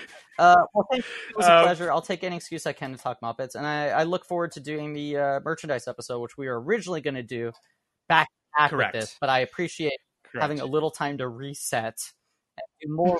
Reset it, and also give the Muppets the time they deserve, and they deserve all the time. Very serious episode, the merchandise. yes, absolutely. Well, thank you again for being on here, Griffin. If you don't mind. Podcast like it's 1999. Podcast like it. You want a podcast like it? Podcast like it's 1999. Podcast like it. Just podcast like it. Podcast like it's 1999.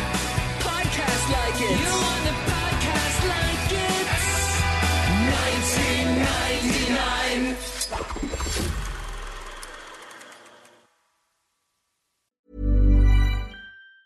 Hi, I'm Daniel, founder of Pretty Litter. Did you know cats tend to hide symptoms of sickness and pain? I learned this the hard way after losing my cat, Gingy. So I created Pretty Litter, a health monitoring litter that helps detect early signs of illness by changing colors, saving you money and potentially your cat's life. Pretty Litter is veterinarian developed, and it's the easiest way to keep tabs on your fur baby's health right at home. Go to prettylitter.com and use code ACAST for 20% off your first order and a free cat toy. Terms and conditions apply. See site for details. Hold up. What was that? Boring. No flavor. That was as bad as those leftovers you ate all week. Keke Palmer here, and it's time to say hello to something fresh and guilt-free. Hello Fresh. Jazz up dinner with pecan-crusted chicken or garlic butter shrimp scampi. Now that's music to my mouth. Hello Fresh. Let's get this dinner party started. Discover all the delicious possibilities at HelloFresh.com. Planning for your next trip? Elevate your travel style with Quince. Quince has all the jet-setting essentials you'll want for your next getaway, like European linen, premium luggage options, buttery soft Italian leather bags, and so much more. And is all priced at 50 to 80% less than similar brands. Plus, Quince only works with factories that use safe and ethical manufacturing practices.